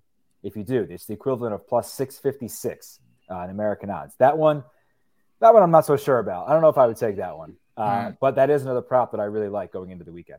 Interesting. Hey, let me give you a funny quote from George Niang at practice today. You guys know he went to Iowa State, right? He said that, quote, Brock Purdy's a good friend of mine. I hope he does well. But I obviously like living and breathing, so I want the Eagles to win. That's a dude who gets it. George Niang gets it, man. He's funny. He is very funny. He's great. We had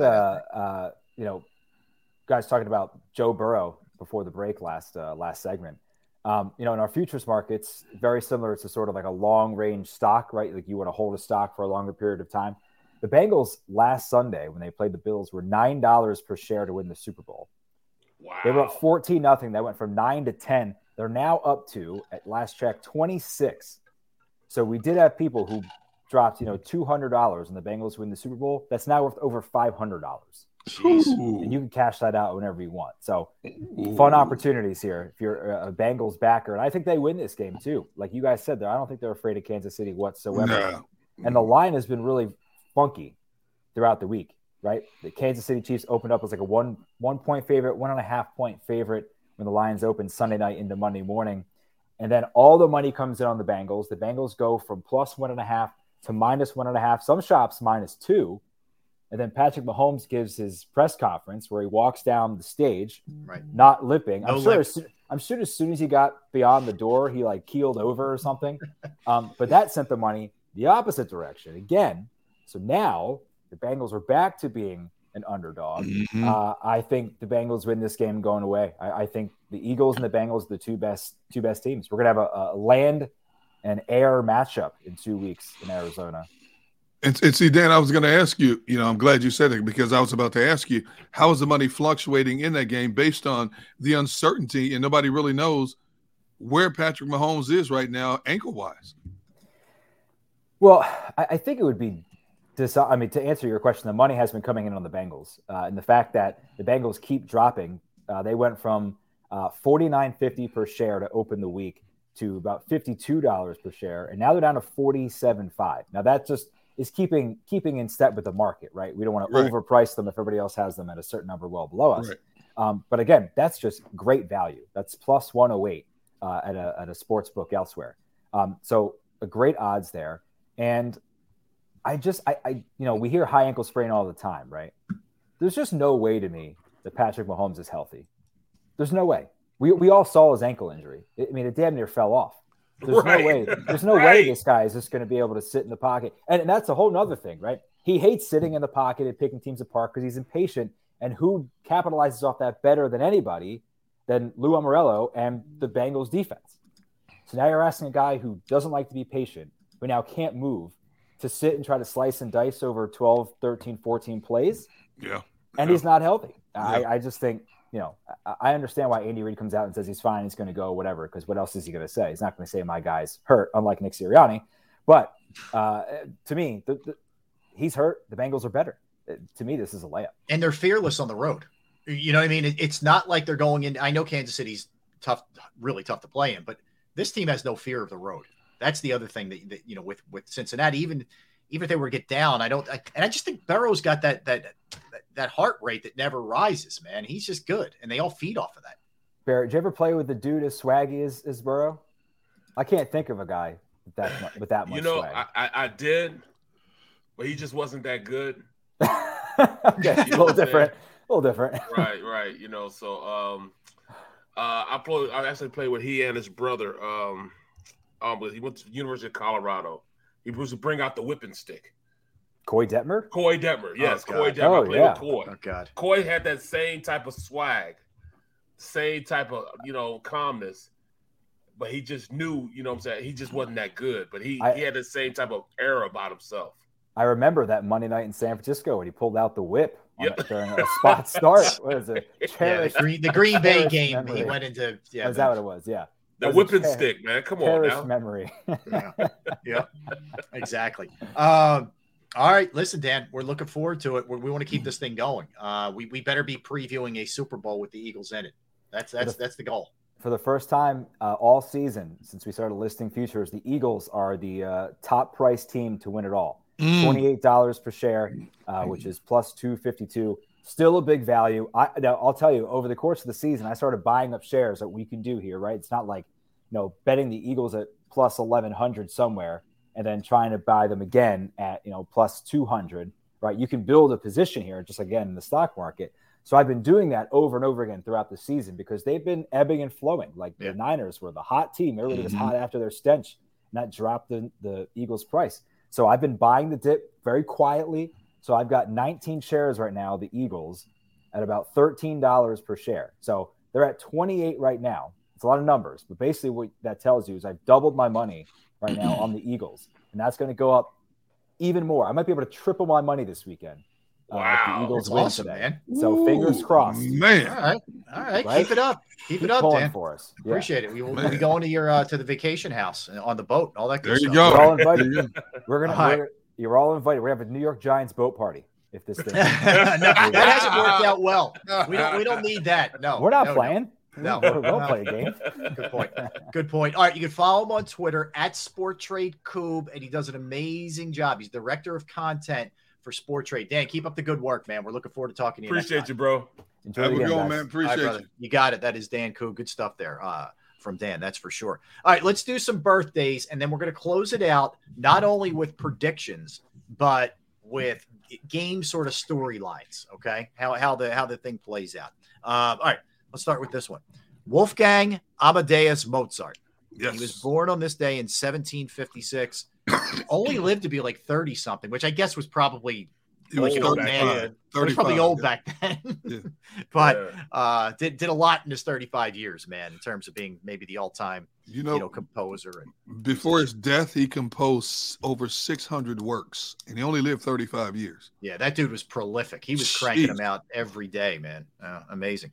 Rosamund, if I'm pronouncing that right, Pike, the British actress, is 43 years old today. She's done a lot of stuff. She's been in a lot of different movies and whatnot. Bridget Fonda, who kind of disappeared, but had a hot career for about a minute. She's 59 today. Mimi Rogers, the actress, is 67, formerly married to Tom Cruise today. Donna Reed, the actress, a lot of old movies and TV shows, was born on this day in 1921. James Cronwell, actor, was born on this day in 1983, or he is 83 years old, was born on this day.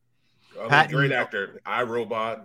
He's in a lot of stuff. He was in Babe, Jurassic World. Yeah, the Babe. The Green Mile. Yeah. He's good, man. You see him, you know exactly who that guy is. You may not recognize the name, but you've seen him in a ton of stuff. Patton Oswalt, who was an actor, comedian, is 54 today. He's actually in Celebrity Jeopardy, I think, this week. King of Queens, man. That's all you got to say. King of Queens, man. King of Queens. He was Doug's buddy. Yep. King of Queens. Mikhail Baryshnikov, the ballet dancer turned actor, is 75 years old. That was a great move. What was it? White Knights. With Gregory Hines. Gregory Hines, yeah. Yep. White Knights, Gregory Hines, yeah. Yep, absolutely.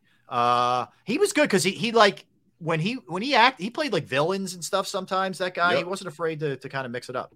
Yep. Chris Collinsworth is 64 today. Mm-hmm. Yep. No standing ovation there. He didn't get a lot of love, no. Dr. Jerry Buss was born on this day in 1933. Did you know he owned the Redskins as well back in the day? Oh yeah, busted before the Lakers. Yeah. So that's all I got from a birthday standpoint. You guys got other ones? Ooh, yeah. Did I miss a lot? A lot of meat on the bone. Oh, a lot of meat on this bone. All right. You want to go, Barrett? You want me to go? Go ahead. You have Nick Mason, a drummer from Pink Floyd, 79. Okay. One of the great actors back in the era, Troy Donahue. Okay. from the original Hawaiian Eyes show back then.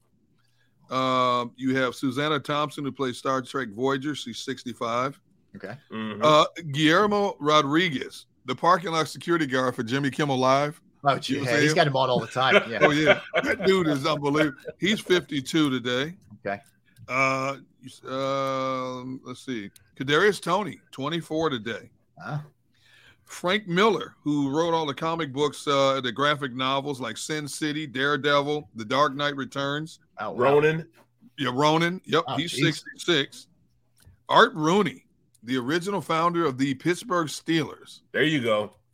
He died at the age of 87 in 1988. Oh. You know, he paid a franchise fee of only $2,500. Yep. Where he won? He won that at the races. Yes. Betting his horses. family. Yeah, his family does that still. They had to separate, the sisters and brothers because they would races, and then other brothers and sisters did the Steelers. Absolutely. Yeah. Oh my goodness, yes. Frank Nitti, one of the most notorious mobsters in the history of America. Oof. He died in 1943. He was 57 when he died. Bengals offensive guard Alex Kappa, 28. Okay. Today. See if he'll be able to play. Let's see, where is he here? Howard McNear died in 1969. He was Floyd the Barber on the old Andy Griffin show. Oh, yeah. Yeah. Let's see who else we got here. Penny Chaney, a name you would not know, but she was a historic part of thoroughbred racing. She was the owner of Secretariat, the Triple Crown winner from 1973. Wow. Yeah. She died at the age of 95 years old in 2017. Okay. And that's it. I'm drawing up. Oh, wait. One more here. Oh, Lewis Carroll, 65 years old. Now, Lewis Carroll wrote Alice in Wonderland Adventures back in 1865. Oh, man. And since then, it's been a Broadway play. It's been, the television show came out in the early mid-60s. Still a kid's favorite. Alan Cummings, 58. X2, GoldenEye, Rami and Michelle high school reunion, 58. Nightcrawler. Nightcrawler, yeah. Okay. Yep. Okay. Yep, that's it. All right. Fred Taylor. Oh, yeah. 47 today. Oh, 47. I like their podcast. Yeah. I like their podcast. What's it? Him and who else is on that podcast with him? Was it? I forget what the podcast is called, man. Other guys that he played with the Jags back in the day. Yeah. Jeez, Kyle Brady, maybe. No. I'll get it. But Pacelli? also no. It's The Pivot. Okay. It's called The Pivot. Really good podcast. And then a guy named Janet Gears. He's the Iron Maiden guitarist. Okay. And then the last one, Vincent Herbert. Mm. He's a producer for Toni Braxton. He did it for Aaliyah, Lady Gaga. Wow. Real big producer. Some big boys there. All right. Yeah. By the way, Christian McCaffrey on hand for the start of practice. Elijah Mitchell not on hand. Uh-oh. He's in We had Matt Mayako on a little bit earlier. He said he thought that the Mitchell one was more serious than McCaffrey. So he might be right. We'll see. We're into Friday now. All right, let's go movies as we're running a little bit low on time here. Natty McPhee was in 2006. Great. A Dog's Purpose in 2017. Before Sunrise in 95. I didn't have a lot. You guys have more than that? No. Yeah, you got Big Mama's House 2, 2006. Good one. Martin Lawrence. Lawrence. The Gray with Liam Neeson. That was a good movie. Really good movie. 2012. You need to see that, Rob. Yeah, you got to see that one, Okay. Rob. That's a good movie. I will. 2017, Resident Evil, The Final Chapter. Like that one, too. Yeah, And here's another one I loved. I watched it several times. 2012, Man on a Ledge. Oh, yeah. Who's in that? Never mind. I got you. All right. So let's kind of walk through the game, guys. I'll give you mine first. I think the Eagles win 2017. I think there's a late interception of Brock Purdy that seals it. Someone gets a pick. They slide down. Eagles run the clock out, and that's how the game ends, and they win, and they advance to the Super Bowl. I'm going to everybody's saying that. Everybody's saying that. That it's going to be a last defensive heroistic type of play. Yeah, it might be Bradbury. I'm not sure who it's going to be, but I feel good. I'm going 27-18. Birds win. They control the game. They make Brock Purdy try to throw the ball. They heat him up a little bit. And they run the ball consistently. And they win 27-18. Oh, 27-18. Okay. Wow. How did you get? I'm going to go 28-24.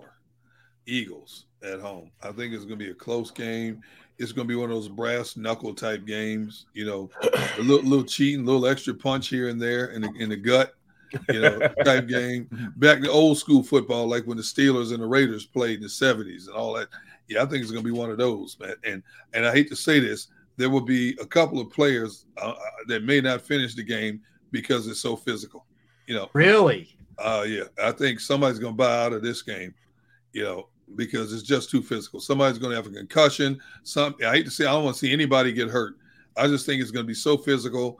Everybody talks about the 49ers tackling and hitting prowess. The Eagles always, when they hear that stuff, they jack up their play. Yeah. Players, they walk off the field talking about, you thought they were physical. What about us? So I think it's going to be amped up. Somebody's going to lead this game because of concussion, injury, something. I hate to say that, but when the dust settles, the house comes down at Lincoln Financial Field. People's ears ringing for 2 days. Eagles win the game 28-24. All right. So we're all in agreement. It's the Birds, and we're on the other side, Bengals. Everybody in agreement there? I'm taking the Bengals in that game. I'm sorry, Andy. I'm sorry. I'm so sorry. No, you just keeping it real, man. You're keeping it real. All right. That's going to do it. So we're back Monday, same time, to rehash it all, man. And hopefully we're talking about a 2-week march up until a Super Bowl. Let's hope that's what it is, guys. But we will be with you on Monday to discuss every nook and cranny of this game. That is for sure. All right. I want to thank Xander Krause producing the program. Thanks to all of you in the chat section for mixing it up with us. Everybody streaming, everybody listening. We always appreciate you. Don't go anywhere. Coming up, you have over the course of the next 3 hours, you have the National Football Show with Dan Cilio. And again, like I said, we'll be here on Monday, as we always are, 12 p.m.